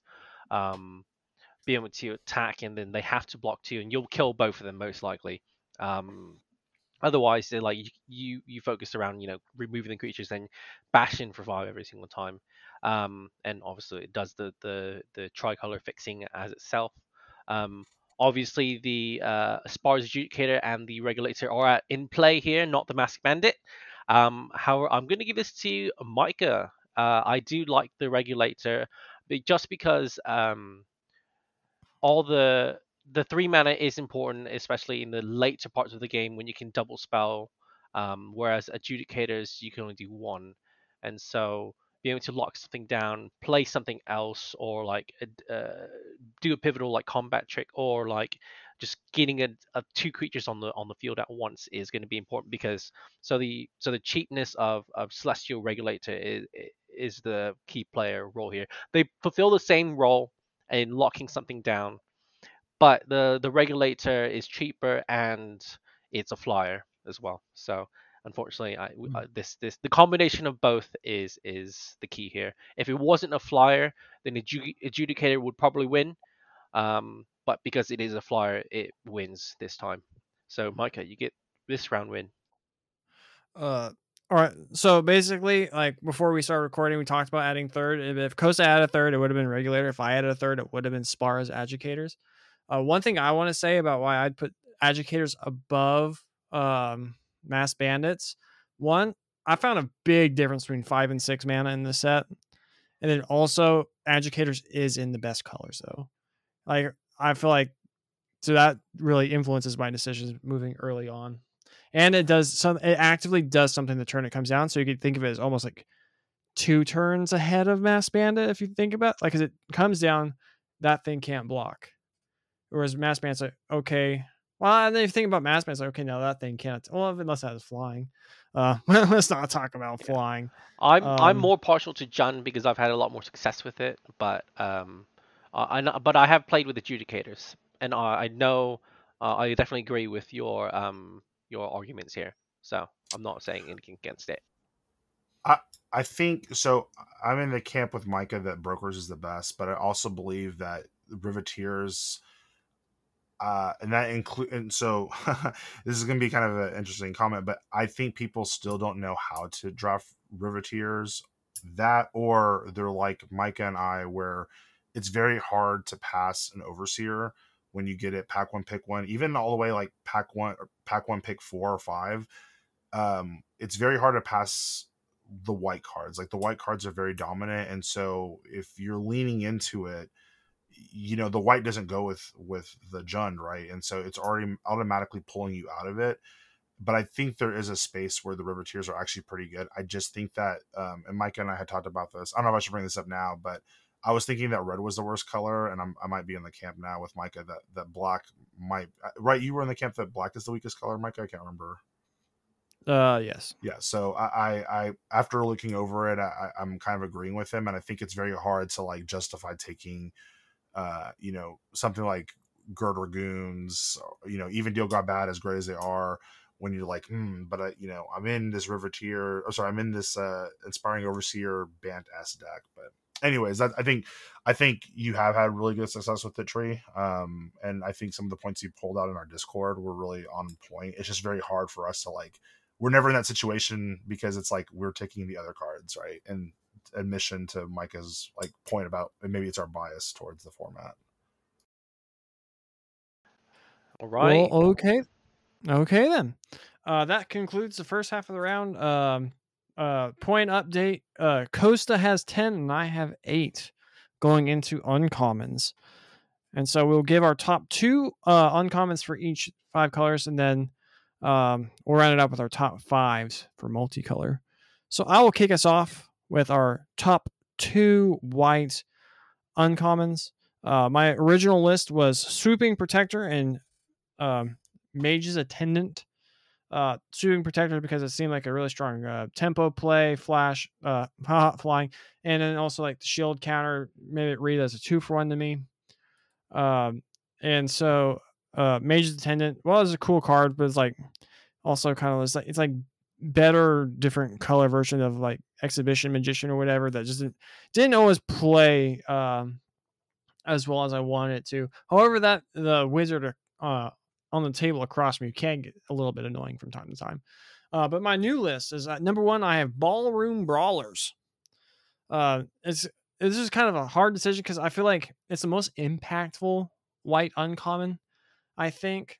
But however, double white. I feel like I'm almost conceding now because I'm like kind of like showing my hesitancy about my top pick before Costa even goes. But yeah, as double white pips, which kind of annoys me because I told I don't know if I said it on air, if I just told Costa or I said it to everyone early on. The double pip cards took a hit for me. However, every time Ballroom Brawlers is on the battlefield, it's very impactful. It's a 3/5. It blocks a lot of stuff, mostly everything. Like it doesn't block Tree's baby boy, that rhino over there in green, but also attacks very well with other stuff. Like you can give stuff first strike, and it's just like even more pain to block, or you can really give yourself lifelink, which has a lot of added value based on the nature of the format. And then number 2, I still have Swooping Protector. That 4-drop slot, like we talked about a lot of like 2 and 3 drops because like everything goes back to Bant or occasionally Esper. Like we're talking about like Skycriers, backup agents, overseers, nuisances. Like the only like 4-drop is like Echo Inspector. But I feel like having if I'm in that, I kind of want 1 Swooping Protector just because it comes down, it blocks their 2 or 3 drop, kills it. Or and then I have another flyer deployed on the battlefield and allows me to operate at instant speed. It's like if I want to hold up like Majestic Metamorphosis or something. So I feel like Swooping Protector adds a lot of value in those tempo decks. But yeah, those are my 2. Costa, you're up. Yep. So last time for my 2, I had Rumor Gatherer and Citizen's Crowbar. Really sad that Rumor Gatherer it's a great card, but it's a 3 mana 2/1 double pip. Where normally I don't really care about the pips, but this one in particular on turn 3, it's like Murder is understandable because Murder is most of the time is it is a reactive card, right? So it's a reactive card. You're probably saving it for later.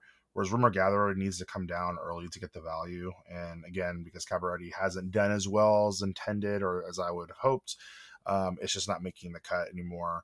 However, Citizen's Crowbar, I'm really happy about that. I think early on, I think I even mentioned that it's a very nice Broken Wings on a stick, essentially, because when your opponent plays Broker's Ascendancy, you have an answer for it.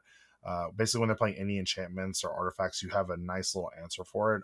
So at number 1, it's Citizen's Crowbar. Again, 2-drop. You can put it on anything. You can make all your stuff bigger. And one of the things you can make bigger is my number 2 card, which is Ballroom Brawlers. I'm putting it over Ballroom Brawlers simply because the Crowbar is affecting all of my cards, whereas Ballroom Brawlers is kind of doing the same thing, but sometimes I have a creature that's too small, and even giving it first strike is not going to get through damage enough. But I agree with Micah, its impact on the board. It can stabilize you and win you games because you will outlife them. But I've also been in the situation where, again, if they Adjudicators it, Ransom, bounce it, eat it, lick it, whatever, that it's not going to do something. And so, but when it does, it needs to be answered. And so, those are my 2 cards. Great. I was very much considering on the primer to put Ballroom Brawlers on here, but I think it was just got cut off. But now, like after seeing it perform, it has done so well. 5 toughness. If you thought 4 toughness was really really good in this format, 5 toughness is even better than that, like by a lot. And it has the important 3 power, which kills pretty much most of every single creature. So, and then, the lifelink first strike, fantastic. Crowbar. I regret giving the point to Michael last time. But Crowbar has done like it's really really good. As Kosa said, it pumps your team however you want. It's a bear at minimum, and you're always fine with the bear at minimum. But the fact that it can destroy, although there are very few artifacts and enchantments in this format, 40 as my count was, most of them are super relevant, and to have an answer for that is incredibly important for at least swinging the game in your favor. Even if like they've had advantage from the enchantment being out for a bit, if you can like rip that Citizen's Crowbar off the top, you can just kill it, and it's gonna be fun. Although you do have to wait a turn, I believe, right? Unless you have another creature to use it on.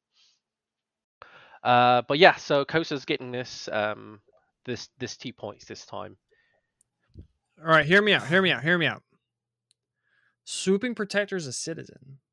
So Citizen's Crowbar. Which is what the crowbar's artifact equipment. You're right. But it makes a citizen. Yeah, and that was that. Yeah, I love a crowbar. That'd probably be my number 3. That was my last thing. Was like it's a citizen, and to be fair, I don't think Swooping Protector's bad. I just haven't had as much success with it as you, Micah. Where like I don't like a lot of times I'm playing it to save myself so next turn I can die, and I have seen you being able to like there's like a lot of like X2s where you're doing shenanigans with it or whatnot. I did someone get blown out real bad by a cardinal red, which we'll talk about here shortly. But yeah. So, anyways, the one thing for Swooping Protector is that if it came in and gave something else a shield counter, I think I would be more down. Oh my god, that would be nuts. That'd be constructed playable. Like target creature gets a shield counter. That would be fantastic, but.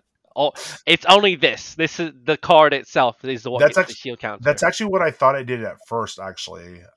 As I thought it gave a shield counter to something else, and still didn't make my list. So it tells you how stupid I am. But yeah, okay.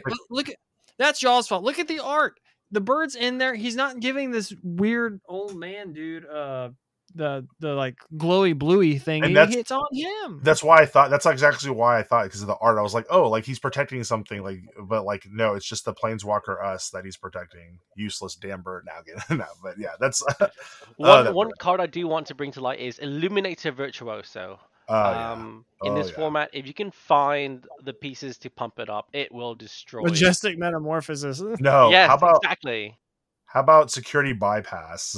Yes. Micah's card. No, get out of here. No, dude, that card, I have seen that literally Virtuoso in a Security Bypass, and my opponents had enough protection multiple times to where I can't do anything. Like, literally, I die in 4 turns because I can't do anything about it. Well, I died in 2 because my opponent went turn 2 that, turn 3, Metamorphosis swing, deal 10. Next turn, Metamorphosis swing, deal 10. Yeah, it's nuts too. So yeah, and the drew cards, everything. Right, exactly. Either way, yeah. If it's like it's kind of Virtuoso is a little bit of a build around to me. I mean, it is 2 mana 1/1 double strike is just it's fine. It is, but it's like it really explodes if you have the support. It's better fencing ace. All right, okay. All right, Costa, you're up on blue. Blue. All right. My blue last time was Psychic Pickpocket, followed by Out of the Way. Today it is Sleep with the Fishes and Wing Shield Agent. So now that I have that terrible accent out of the way, Psychic Pickpocket and Out of the Way are really great. The issue that I've had with them is I'm playing them a lot in the blue-white list. And this is definitely like obscuring. It's bias here, but because I'm playing Hold for Ransom, I don't want to be bouncing the things that I just held for ransom, or slept with the fishes. There's enough ETB cards, particularly with the connive cards, that you don't want to bounce them either. And so they're really good. They're really powerful. But I moved on to Sleep with the Fishes because. Even though it's a more expensive Hold for Ransom in some ways, the fish I've valued very high. The fish are really, really good. Your opponent really has to answer them because they're just inevitability. On the back foot, like the fish don't do much, but most of the time, if you're at parity, I mean, they break the parity. At 1/1 unblockables are just nuts. And then winning shield agents, again, I want to be attacking, giving my creatures flying, even though in blue you have a lot of flyers and white you have enough. But when you turn the white creatures into flyers, it's just adding more damage. You're getting through. And of course, like it comes in with a shield counter. So there's a lot of times. The nice thing about this card is it sets up your opponent, because your opponent's like, okay, are they trying to attack to force the damage through? Do they have a combat trick? I mean, and a lot of times you can have a nice combat trick, and it really blows them out. So those are my two. Micah. Alrighty. My original list was Sleep with the Fishes and Out of the Way. Because in Primer, my defaults are removal. But now, at number 1, I have Kosa's boy, Psychic Pickpocket. Because all right, I can't tell you how much playing that deck last Friday really skewed my perception of how this format works. It allows me to see more of my deck, a phrase I've said a lot so far this episode. But also it's like, I believe it was the game against Jessup. It's like I kept bouncing his pummelers or whatever. I bounced with Pickpocket, and then I was able to get in. He redeployed. I was like, cool, Time Walk. And then he couldn't attack any of his other creatures because I had a 4/3 on the battlefield. While I'm getting in with flyers and untapping them with Halo Fountain. But then also my number 2 pick is another card, Out of the Way, which is I defaulted towards this one over Sleep with the Fishes. They're kind of interchangeable to me, but I ended up going with this one because I do value the single blue pip a bit. The value it has against green decks is really good, but I just feel like the ability to I was about to say go fast, but I feel like there's a stronger tempo play with Out of the Way. Whereas if you're going more the grindy area, Sleep with the Fishes will present more value because you get the fish. Then also you're just locking the thing down forever. But then also I've had them, like, I think they crowbar Sleep with the Fishes, or they were main decking Broken Wings to Sleep with the I don't know. Or no, it was on paper, so they sideboarded it and blew up Sleep with the Fishes, which kind of felt bad, but whatever. I saw the fish. But yeah, Sleep with the Fishes would be my number 3. I like Wing Shield Agent. I kind of wish it was a 3/2 though. I feel like it gets in 1 for free, but then after that, it kind of just sits there, unless you're able to like Alpha Strike and really close it out that way. But that's me, Tree. You're up. All right. I feel like these are all phenomenal cards. If you can get them, then you can get them. Don't like try to pick something else over these if you're in blue. Anyways, Sleep with the Fishes, phenomenal card. I think I'm gonna go with Kosa's list over Micah's. First off, I guess Psychic Pickpocket is 5 mana, which is for just a 3/2 to start out with. Although a 5 mana 4/3 is a lot more reasonable, even if it bounces something. But that's the thing with your cards that you've picked. They're all bouncers, and they're temple play, but I think that being able to get on the board, like the Sleep with the Fishes, also gets you that fish. And the Weak Shield Agent comes with a shield counter, so it's a 2-for-1, and then it gives something flying. So that's why I'm going with Kosa's list over here. So he gets the points for this round. I think the only thing I like wanted to also point out, in a weird way, Sleep with the Fishes just reminds me of Chupacabra. It's like double blue pip to double black pip. You get an unblockable 1/1 versus a 2/2, which I think is better. And then Chupacabra is better because it actually like destroys a creature. But that's basically like how I play it, right? Like it's the I get what you're saying on the tempo part, where like the other cards are more tempo-y and this one is like grindy. It's always worked out that the fish have just been like actually applying the pressure in a weird tempo-y way. But no, like I agree with you. Like, and I actually had a lot of success with Pickpocket early on, which was funny. But I think the same thing that I ran into you, Micah, where it's like it was a little skewed because my opponents were playing the big mana things. I was like, cool, bounce it. I get to dig, keep going. And a lot of times that is actually one of the few cards where I never wanted to get rid of gas because the X3 body was like if it was a 4/4, like it was a 3/3 started out, it became a 4/4 card is insane because that one like point made a difference. But keep running into stupid things like Rafine's Informants and Maestro's Initiates and stuff like that, where it's like, oh, I paid 5 mana for this to bounce their thing and they'll get the value. So that's why like it slid down just a tad. Like it just barely fell out, you know what I mean? I was kind of the opposite, where like early on I was like meh, but then like later on it felt like it was picking up. However, I have to say it took all my willpower not to switch my picks to Hypnotic Grifter and Fury Vandal. That's also very combo. Yeah, that's I was also like, I had some like decks on a not on paper but on Arena that had like multiples of those, and I was like, oh, this feels so fun. Oh, my Grifter is getting huge, but also my Vandals are getting huge, and we're just paying.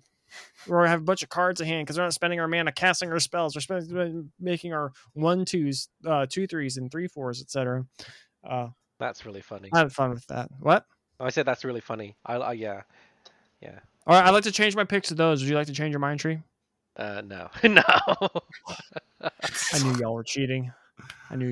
All right, moving on to black. Let's keep this going. Yep. So my last time, Rafine's Silencer, followed by Rogue's Gallery. Today I have Nightclubber, followed by Rafine's Silencer. Silencer's still done great work. It's still one of those very annoying cards where it often forces you to think, do you want to 2-for-1? Like, do I kill this creature? It probably still kills like my Inspiring Overseer that I don't want to die, or it gets through a shield counter or whatever. So the card's really nice.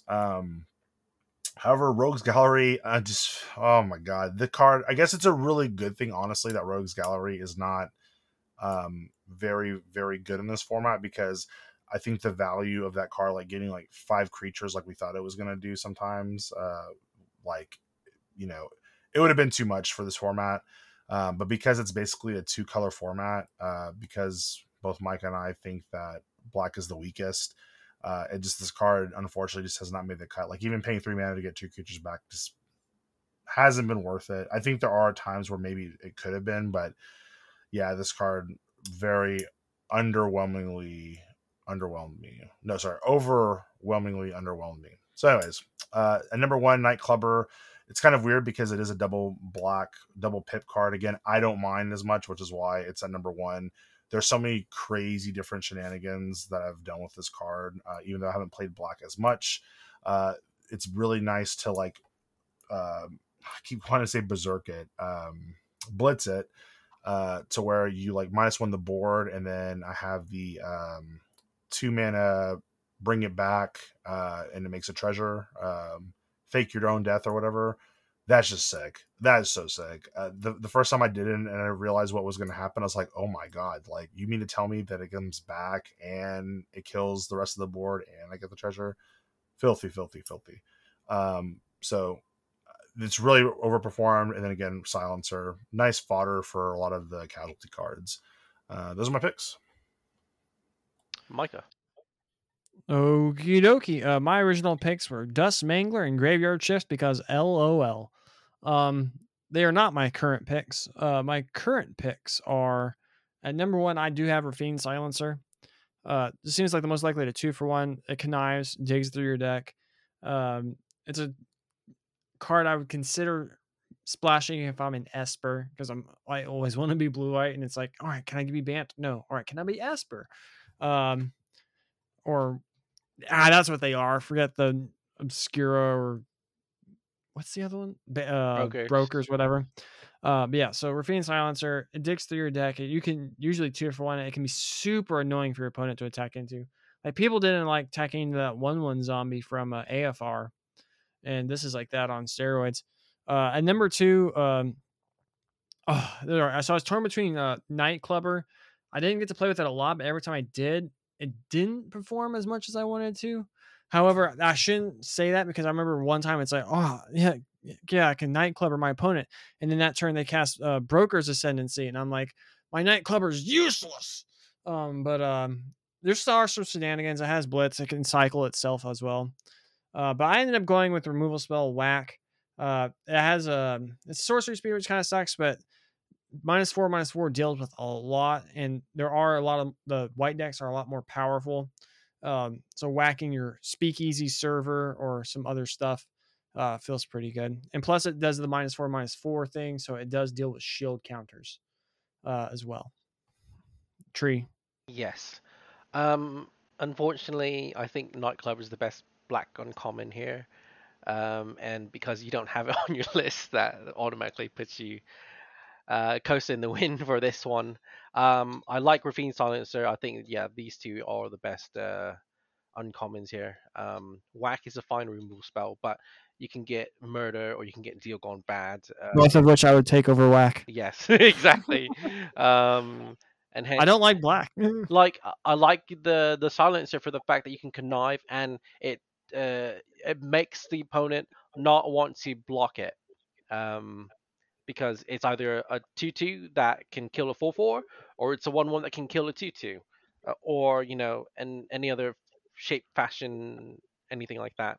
So I'm glad that you both have it on your list. I don't have it because I just want to bring light to Rogues Gallery. Rogues Gallery has performed against me very, very well.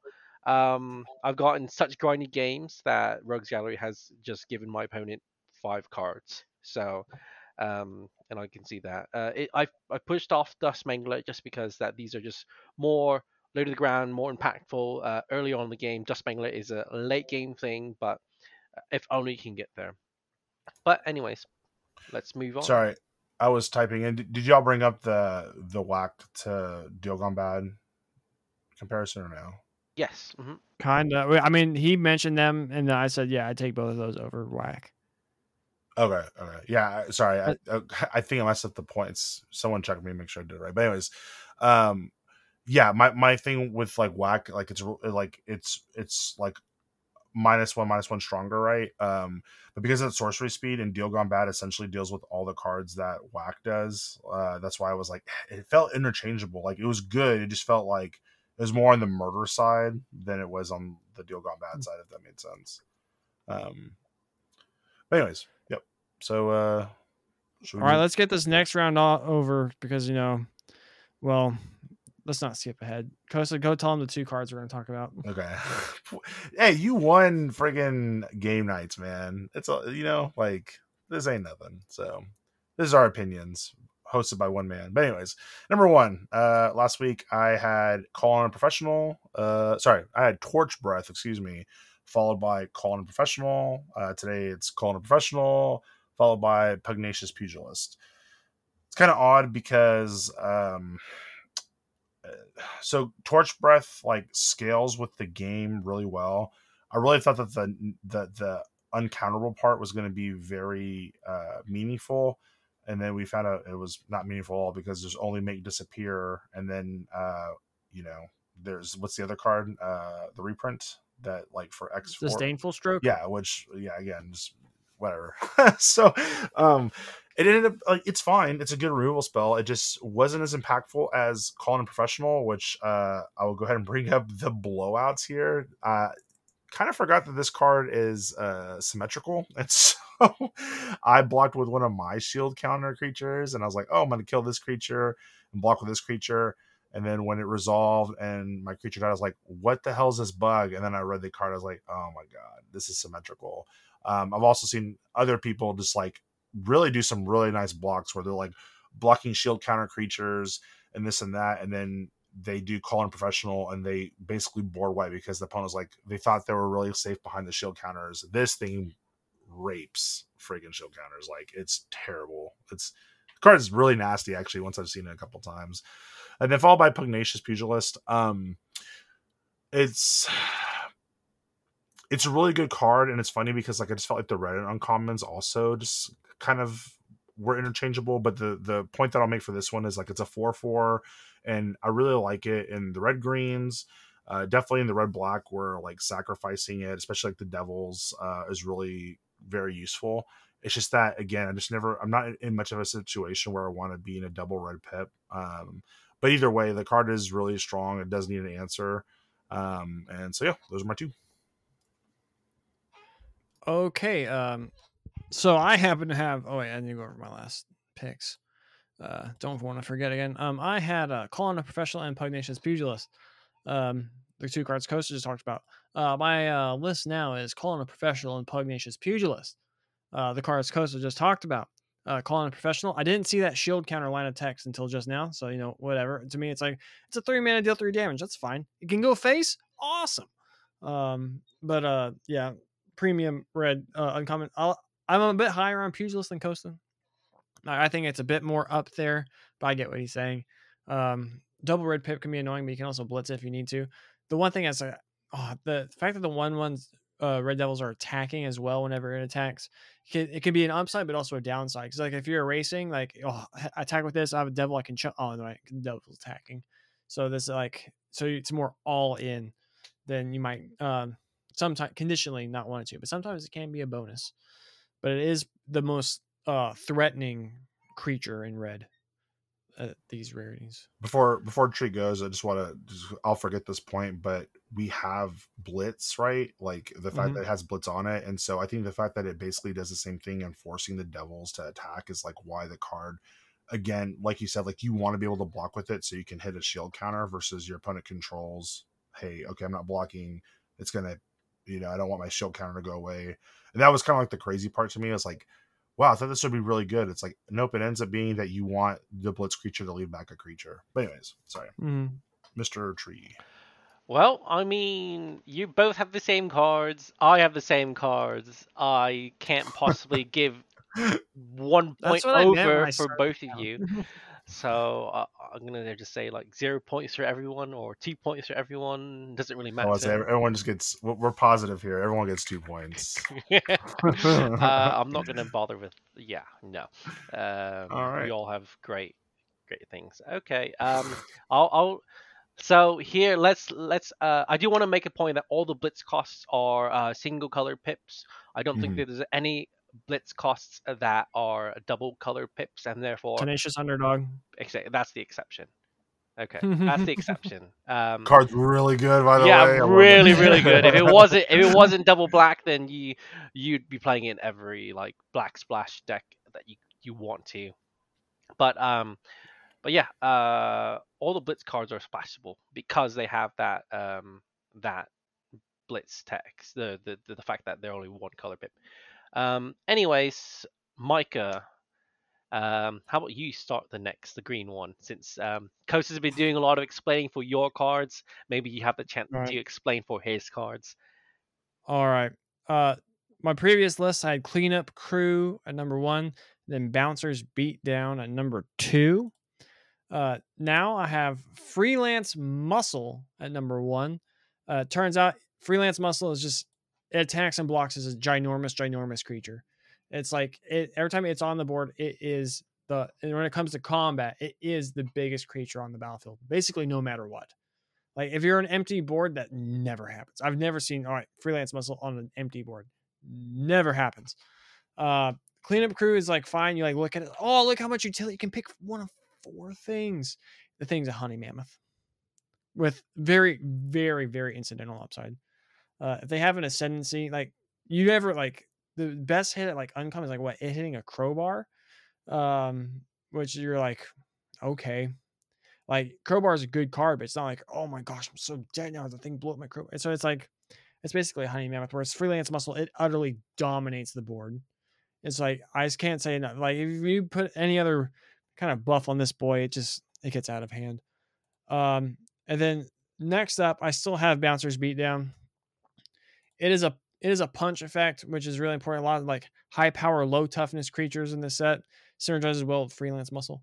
But then it's and the fact that it gets cheaper against like the black stuff is very instant. Like casting this for a single green, those with all against most of the multicolored ones, like punching like the land enchanter creatures like Mass Bandit or the Angel, feels very good. And the fact that you can't really get goozled with it, because like one of the way you get goozled is they in response kill your creature.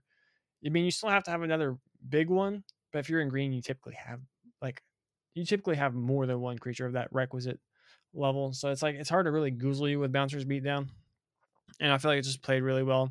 And it has a lot of high upside. And based on the weakness of Prize Fight, Bouncers Beatdown is typically one I want to be running if I'm more in that more big creature style deck than like the more tempo-y all-in Bant deck with like flyers and tempo plays and stuff.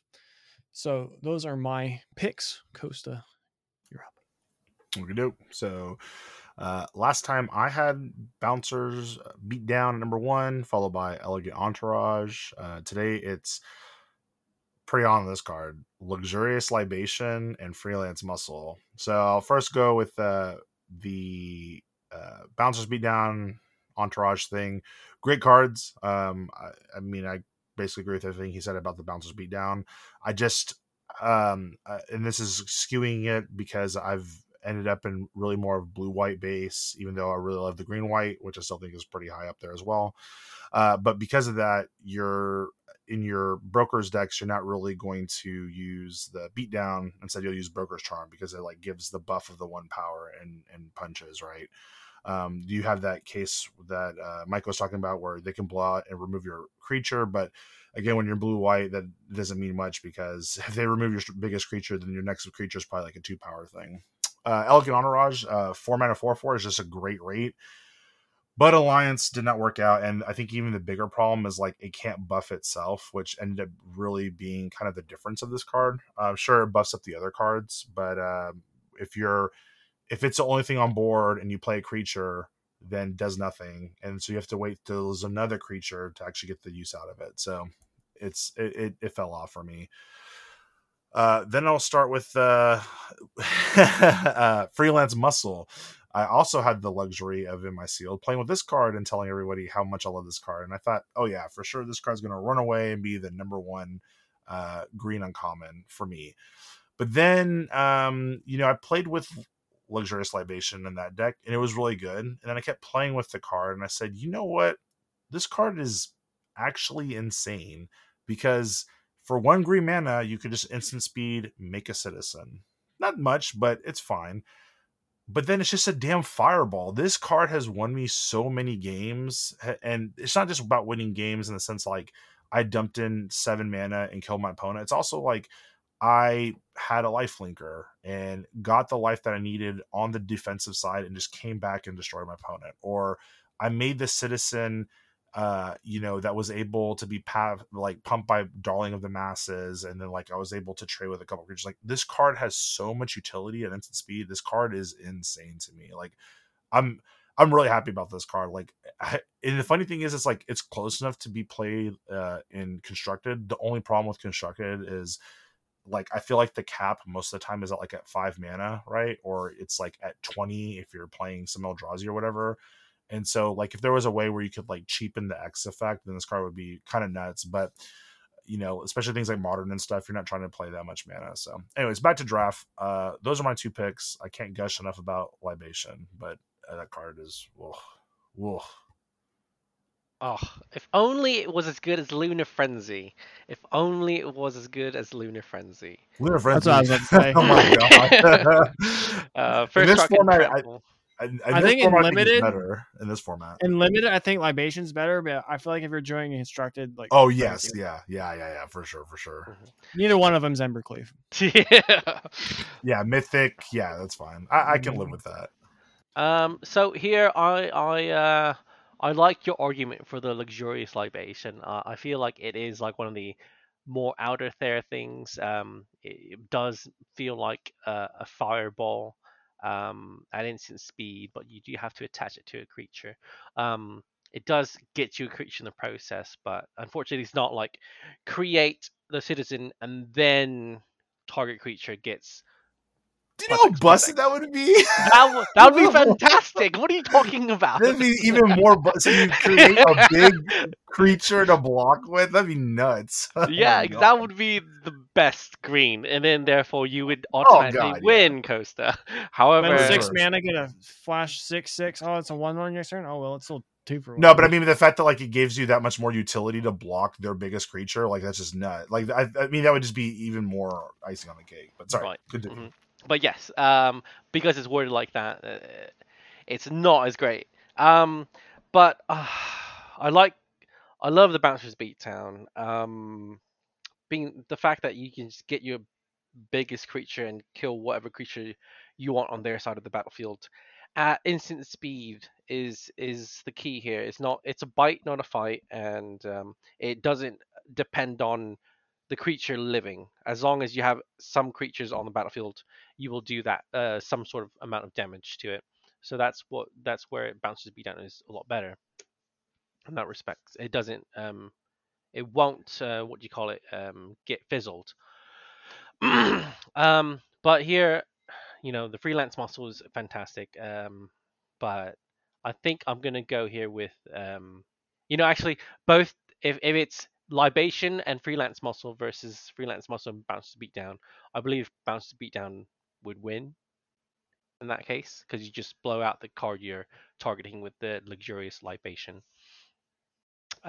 So in this case, Micah. And then if you try to Bouncer's beat down and then hit with the libation, no, I mean I accept that. You already won. He's just trying to get me points. Come on, man. No, that's fine. Give him points. I just don't. I think that's not a very good argument. It dies to removal. Like I think the card. I just wanted to get its credit as far as the card. Very much so. Yeah, like the card. I can. Because in this format, I mean, you're attacking, right? Like you're attacking, and if you're on the back foot trying to remove a creature, like, are you going for the win? Are you going for the utility? Like Bouncer's Beatdown doesn't have as much utility. That's the other crazy part. Is like Bouncer's Beatdown. Go ahead. I was gonna say it because I basically conceded in my my arguments. If y'all were paying attention, no, so I said like.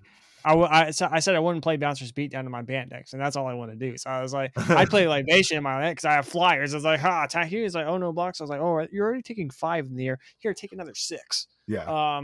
So I'd probably put Libation over Bouncer's Beatdown now because I made this my list like a week ago. Oh, for real? Or something like that. I was on there. It's like, oh yeah, Bouncer's Beatdown. That's a really good card still. See, but, if there was an argument for the flyers, I might have changed my mind. I didn't think I needed to add in more when I said it's a fireball on a I mean, yeah. Put it on my Put it on my flyers. Put it on my fish. Put it on my tramplers that got doubled by rocks. What trampler are you putting it on? Your Rocks Pummeler. Or your Jewel Thief, which I've done a lot with Jewel Thief, actually. Jewel Thief, yeah. Jewel Thief, yeah.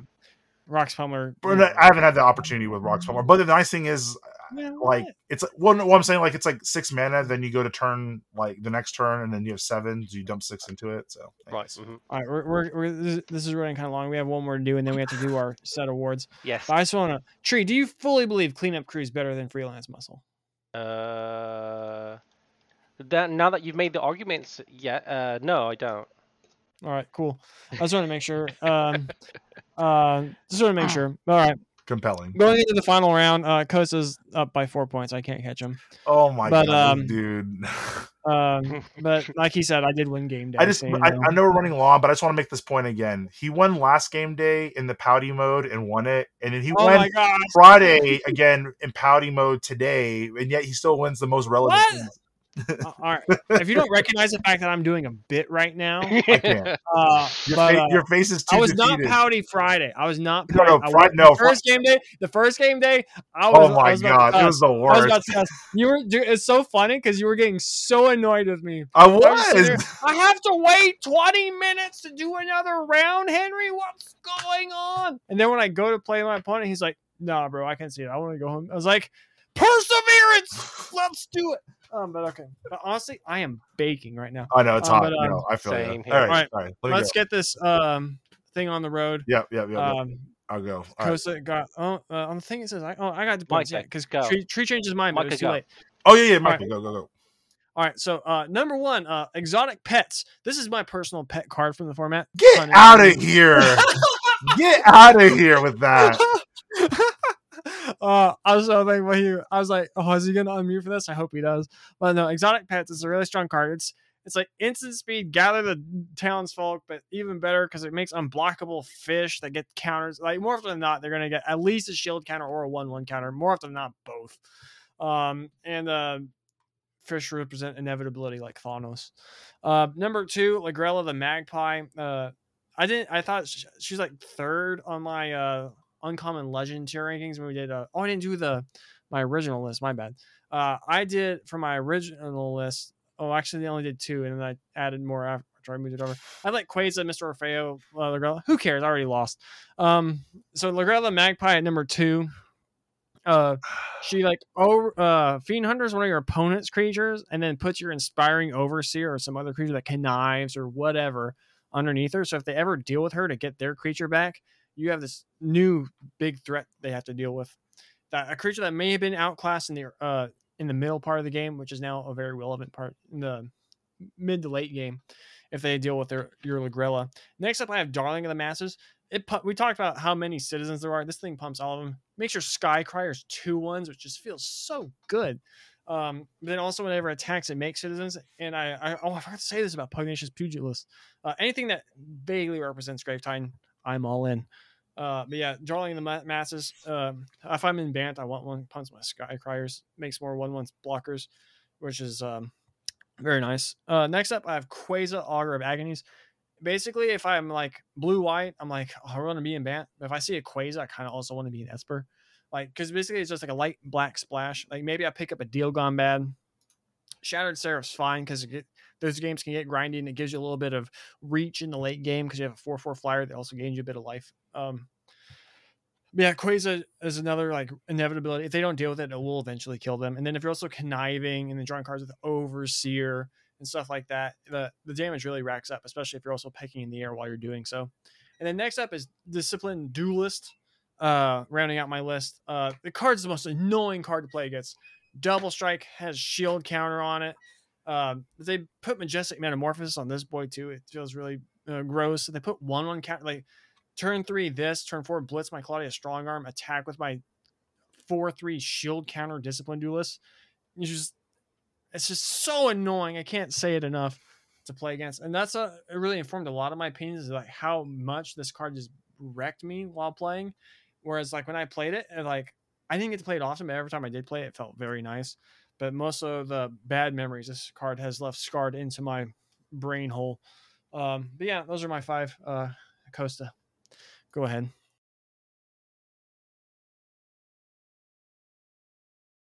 Costa, you didn't unmute, Costa. No. Oops. Nah, there you go. So, right, leaving it in. Thank you. My picks last time.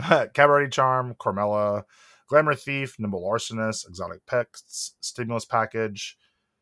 My new sheet. My pet card at number 1, Exotic Pets, followed by Lagrella the Magpie, Cabaret Charm, Ceremonial Groundbreaker, Darling of the Masses.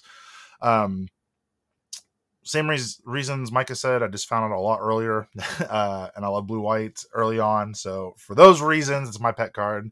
Lagrella, we were both, I think we kind of found out at the same time, like how strong like the Bant Brokers deck was, and then also like this card. Once you read it to me, because I didn't want to read that wall of crap text, once you told me that, yeah, it takes one of their cards, takes one of your cards, but adds 2 counters when it comes back, I was like, oh yeah, I'm all in on this card. So yeah, card's amazingly strong. A lot of times it also just eats tokens, and then so you have a card under your creature, right? And they don't want to remove it, but a lot of times you just get the casualty out. I mean, I've done some crazy shenanigans with Lagrella. Really nice. Still pretty high on Cabaret Charm, even though Cabaret is just, like I said, hasn't panned out. This card is still panned out. I will splash this card in my Broker's deck because I have access to it, because this card just kills people. Like, for the +1/+1 overrun alone at instant speed is absolutely nuts. And then it is tacked on actually a fairly decent removal spell. And adding the servants, the citizens, like, goes really well with Drawing the Masses. Like, I still love Cabaret Charm. Groundbreaker, man, this card is just, this card is like nutty because there's so many citizens. The game, I meant to send you all a picture, by the way. It glitched on me hardcore. I had 1 blue mana and I had Obscura Initiate, and I didn't press like the skip through because it just went to attack. It didn't let me equip the Ceremonial Groundbreaker to my Obscura for the win. I was really annoyed by that. Still won, but the game glitched. And then Micah really kind of pushed me towards Darling of the Masses. The 2/4 body and the fact that, again, there's just so many citizens, really nice card. So those are my 5. Okay, all right. Judging this real quick, I have my 5 lists at Disciplined Duelist, Exotic Pets, Groundbreaker, and Quasar, but my one thing was Mr. Oreo. Oh, Mr. Oreo has done so well. Like it's like because it says whenever you attack, you don't have to attack with Mr. Oreo. It's a 4-mana 2/4, which is great. But the fact that you can just double the power of any creature you have makes it just incredible for any point in the game. You have your freelance master attack with it, uh, double your power, then add, I don't know, do stupid shenanigans with that. And I was very sad that none of you had it, so I just wanted to give it its spotlight. But here, Do you want to know why? Why? Because it's not brokers. Exactly. Anyways, now here, it's between Quasar. It's on my list, but it's just another thing.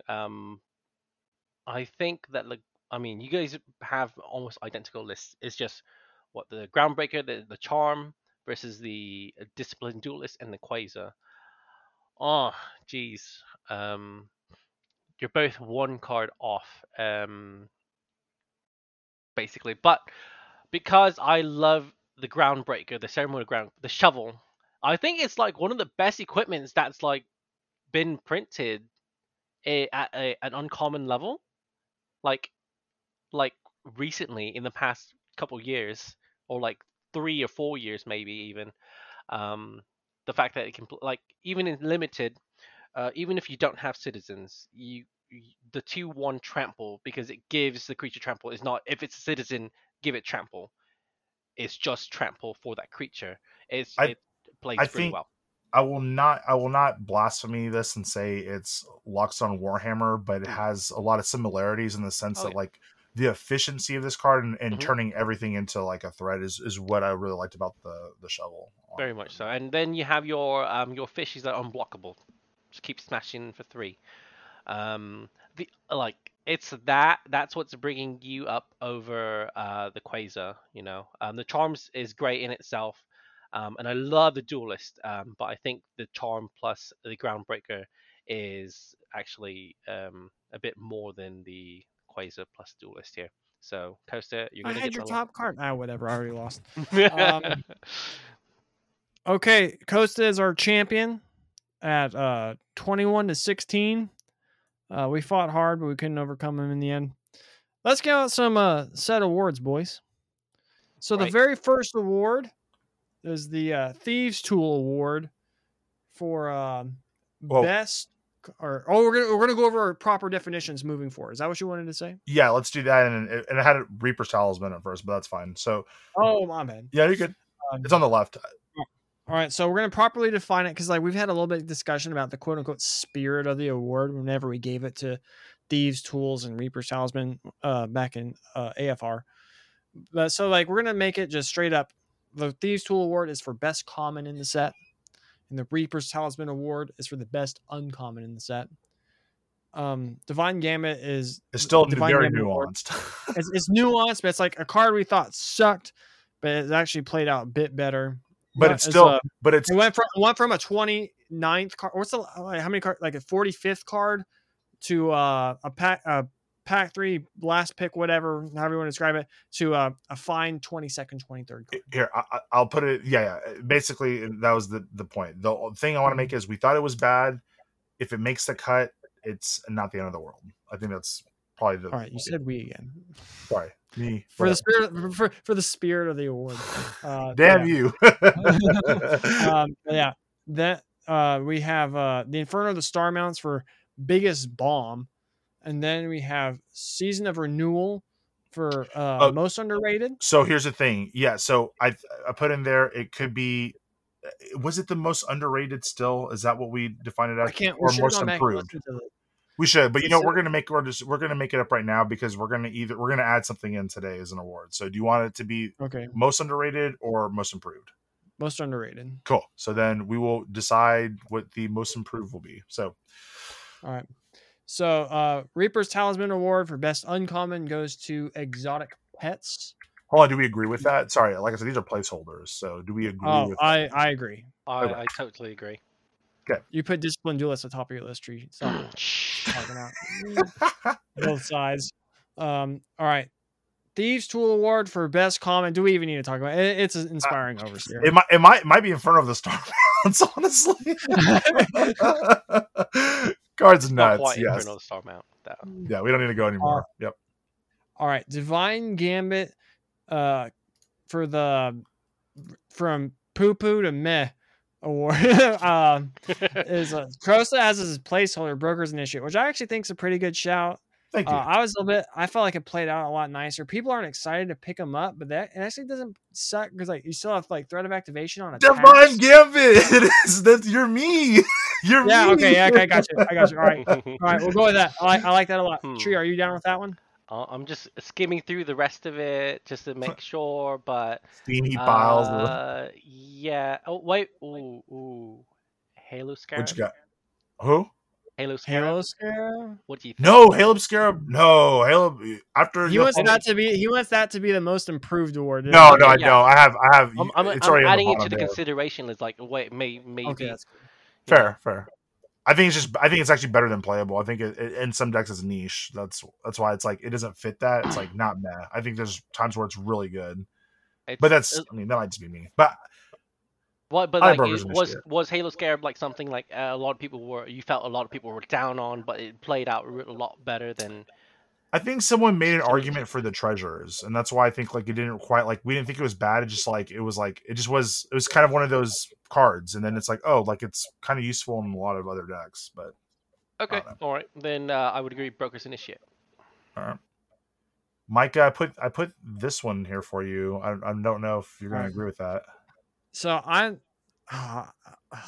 was about to do like the whole freaking bit again about Spirit of the, because I feel like when we talked about like Biggest Bomb, like it's a card that actively wins you the game. Or the card that Coast has in the placeholder is Hostile Takeover, which I think is like it's so good. Mm-hmm. It's like guarantee kill your creature, guarantee save my creature, and then basically wipe the rest. Mm-hmm. Which is like basically it's like kill all creatures except one of mine, and then it gets to attack in as a 4/4 if it was smaller. All right, before you say the card.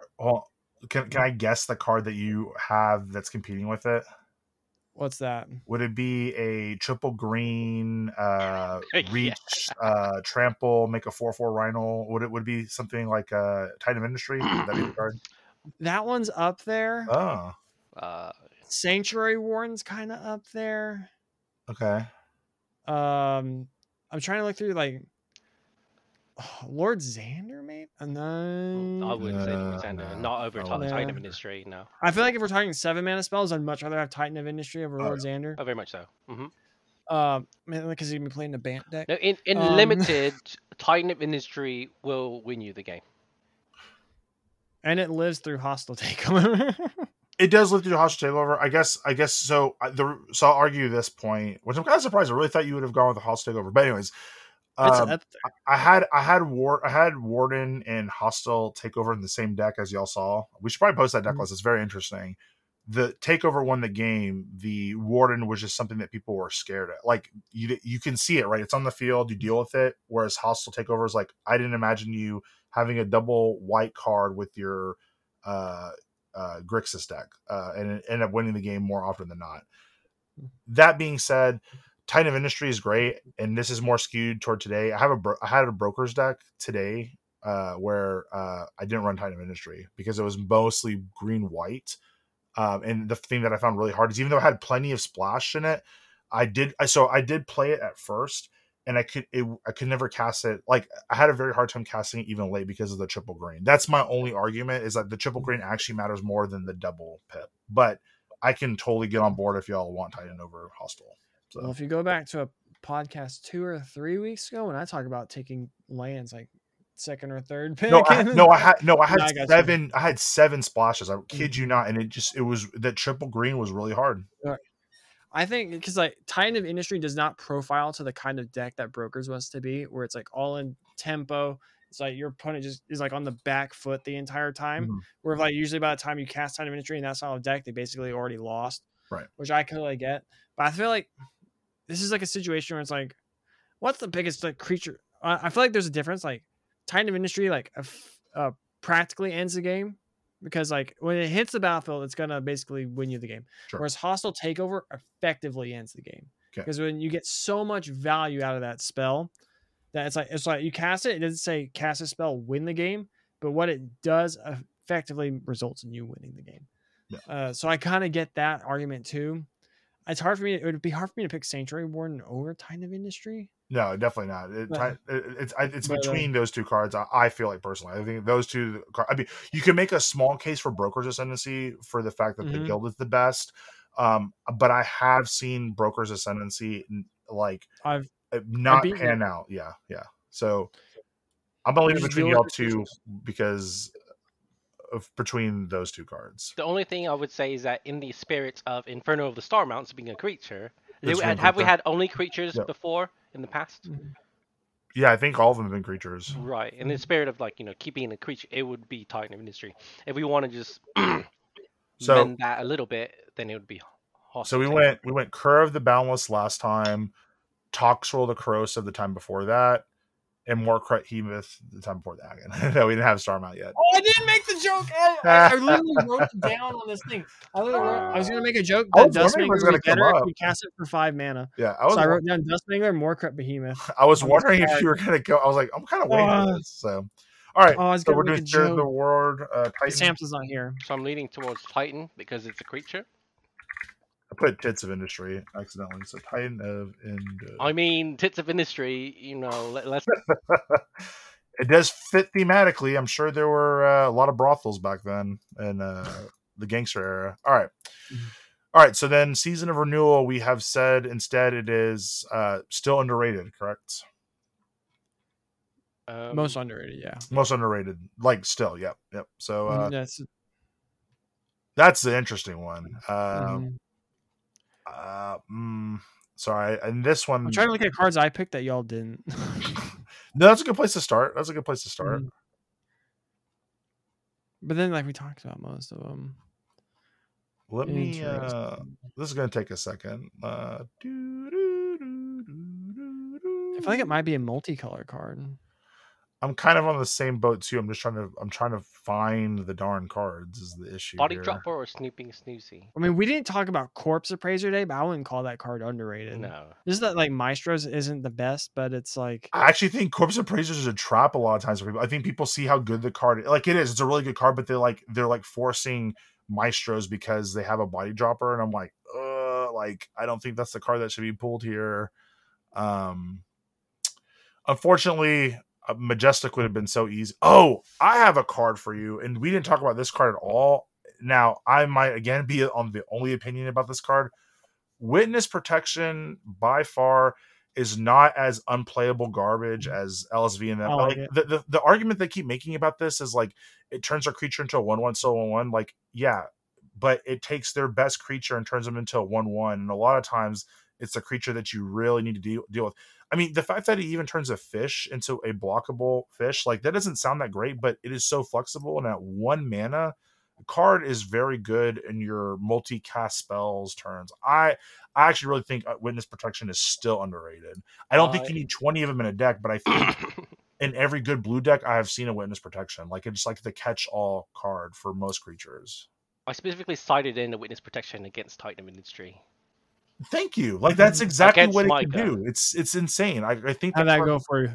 You never played. No, I'm on board with this, by the way. But I just want because the fact he threw my name out there, I'm like, and how'd that go for you? I never played it. Industry. I never drew Titan of Industry in game 2. I think I hideawayed it to the hideawayed it. Is that how you use that? Hid it away. On my deck. Yeah, I'm just scrolling through. There's nothing that really excites me that makes me think that maybe it's Witness Protection is the call.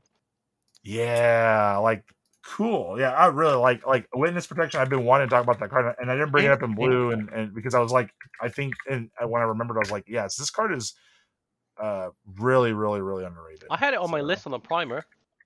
How many of you had it? I did not. You were the judge. Your list doesn't matter. Dang. Only your word. My decision matters. All right, well, guess what? I think Costa's going to be the judge for Dominaria. Oh, God. United? Yeah, I guess. I think maybe, yeah. All right, last one. Ready for the new award? The most improved card. I have as the placeholder Rafine's Informant. Because I'll give you my reason, and then y'all decide or whatever. Go through it, but I saw it as a 2-1. Yes, it can trip, but I still didn't think it was going to be a player. Like I was like, oh, this will be nice. Like I don't know. Like I really didn't think it was going to be a player, and it's I think the number 2 common or number 3. It's number 3 common by 17 lands. Like this card does a lot, so that's where I'm at with it. All right. So yeah, I think it was like when I first saw it when I started playing the set, it looked like a 20 to 23rd card to me. Yeah, exactly. Whereas now it's like my number 2 white common. I'd put it personally as my number 4. I'd put Overseer, Jewel Thief, Rooftop Nuisance above it. Sure, but it's a 2-drop, which is super important, and plus the whole how much I may illogically or irrationally loves. It's like, oh, I just want to dig through my deck as much as possible, see as many cards. I can get behind Raffine's Informant, yes. I think by just our 2 standards, and Trey obviously make your point, but I think like just those 2 standards of like we thought like 23rd to unplayable to top 5, at least 5 common in the set, like that's a huge disparity of jump, right? So I was like, that's most improved, but Trey, anything to add on? Any different cards? I always in my line of thinking for most of these formats, I always want to see where the common 2-drops are. Which one of them are impactful, which one of them are important, and I felt Raffine's Informant was going to be up there. It's going to be one of the key players, but I don't think I brought light to it as much as I should have on the primer. It was in the back of my mind because it was one of the few 2-drops that were actually, good. It doesn't seem very exciting, no. But effects like this is going to be very, very important. We saw what's the one from Strixhaven, the Professor of Symbiology. That was incredible, and that was that uncommon. And the fact that this is that common, I think, it people didn't pick up on it too much because it's like, oh, it's not learn, you can't get a free card out of it, so it's just a loot effects, But what we've seen, the red cards, right, they have this effect, but it's just loot, right? The fact that this can get bigger is so really key. And I would go and agree that Raffine Informant actually went up in a lot of people's books. Cool. Here's a question for y'all. Do we add another award? I feel like there's one blatantly missing. I know, but I wanted to see, because we keep adding it to every set, and I thought about that too, and I wanted to save it for another. Like I wanted to do another set. You know what I mean? All right. The thing is, you made such a good argument for Corpse Appraiser. I know, but I want to save it for Dominaria. I like adding these awards. Add one. But the thing is, we have you can still give it. Can we give it and just not give it the title? Like, yeah. Okay. Oh, you want? All right. Okay, guys. Yeah. So, in the placeholder for it's going to be receiving it's not post. How would you say this? It's going to be, the name of the award's going to be named at the next set, but we need to do most overrated card. And I feel like Costa made a phenomenal point about Corpse Appraiser, which in a vacuum, Corpse Appraiser as a card is absurd and limited. It's great, but it is a trap in that it's like, so it pulls you into a deck you just don't want to be in, pulls you into 2 of the weaker colors. Especially, I feel like there are cards in red and black you'd want to splash, but you don't want them to be your base.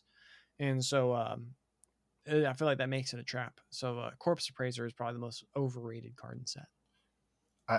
I'm pretty much on board with that, because there's not, mostly because of my line of thinking of 2 colors anyway, but I have seen a lot of people say like, oh, Corpse Appraiser. I'm like, it's good, but some people think it's the best uncommon. Really? In a vacuum. Really? Yeah. Would that be one Ranger Shaver or? No, I don't know his opinion. There's some other people I think some lure people thing. I don't know. Okay. But then a lot of people are like, oh, it's because it's like a 3-mana 3/3 that basically allows you to strategic plannings and exile something from their yard. It's so great, but it's like the rest of your deck sucks. Why does it matter? This card would have been really good in Midnight Hunt and stuff like that for sure. Oh yeah, yeah, oh yeah. Well, all right, we've been going on for 2.25 hours. Costa, do you have any picks? No, I left the picks up. I will say I don't have any picks I might put on the list. I just want to throw something out there. Bootlegger Stash, a card that people were like, oh, really bonkers, this and that. It's dropping. So at this point, I would actually just say sell your copies and you'll pick them up. I think you'll pick them up. Like I made the mistake last week when I thought it was hitting the lows. Picked up a foil alternate art for like $40. It's already like at 32. I think that card will drop like even down to 25. So trade it off or sell it and then just pick them back up later. The card is amazing. But because it's in green, it's very fixed, which I'm really happy about. It doesn't go into like all the other artifact decks like blue, black, red, white, whatever. So I just have a sell for this week. But yeah, Micah, tell them about our stores and take us home. Alrighty, what did y'all think about what we talked about this week? What are y'all thoughts on the best cards in New Capenna Unlimited? Let us know on Twitter at MTG Untapped Pod or on Facebook, MTG Untapped Podcast. And if you have any other ideas for stuff you would like us to talk about, shoot us an email at untappedmailbag@gmail.com. Please subscribe to the podcast, rate and leave us a review. We'd appreciate it. Also support your LGS. Shout out to Alpha Strike. Shout out to Force of Will Gaming. Shout out to Junior's Comics and Cards. And yeah, I'll do it. Tree, I'd say thanks for being the supreme judge, but you were so biased, I'm not gonna. But yes, I will do it for this, the 70th edition of the MTG Untapped podcast. I have been the Micah. He has been Costa. Tree, thanks for coming. I'll actually say it. But we will talk to you all next week. Cheers, everyone. Cheers. Adios, mothers.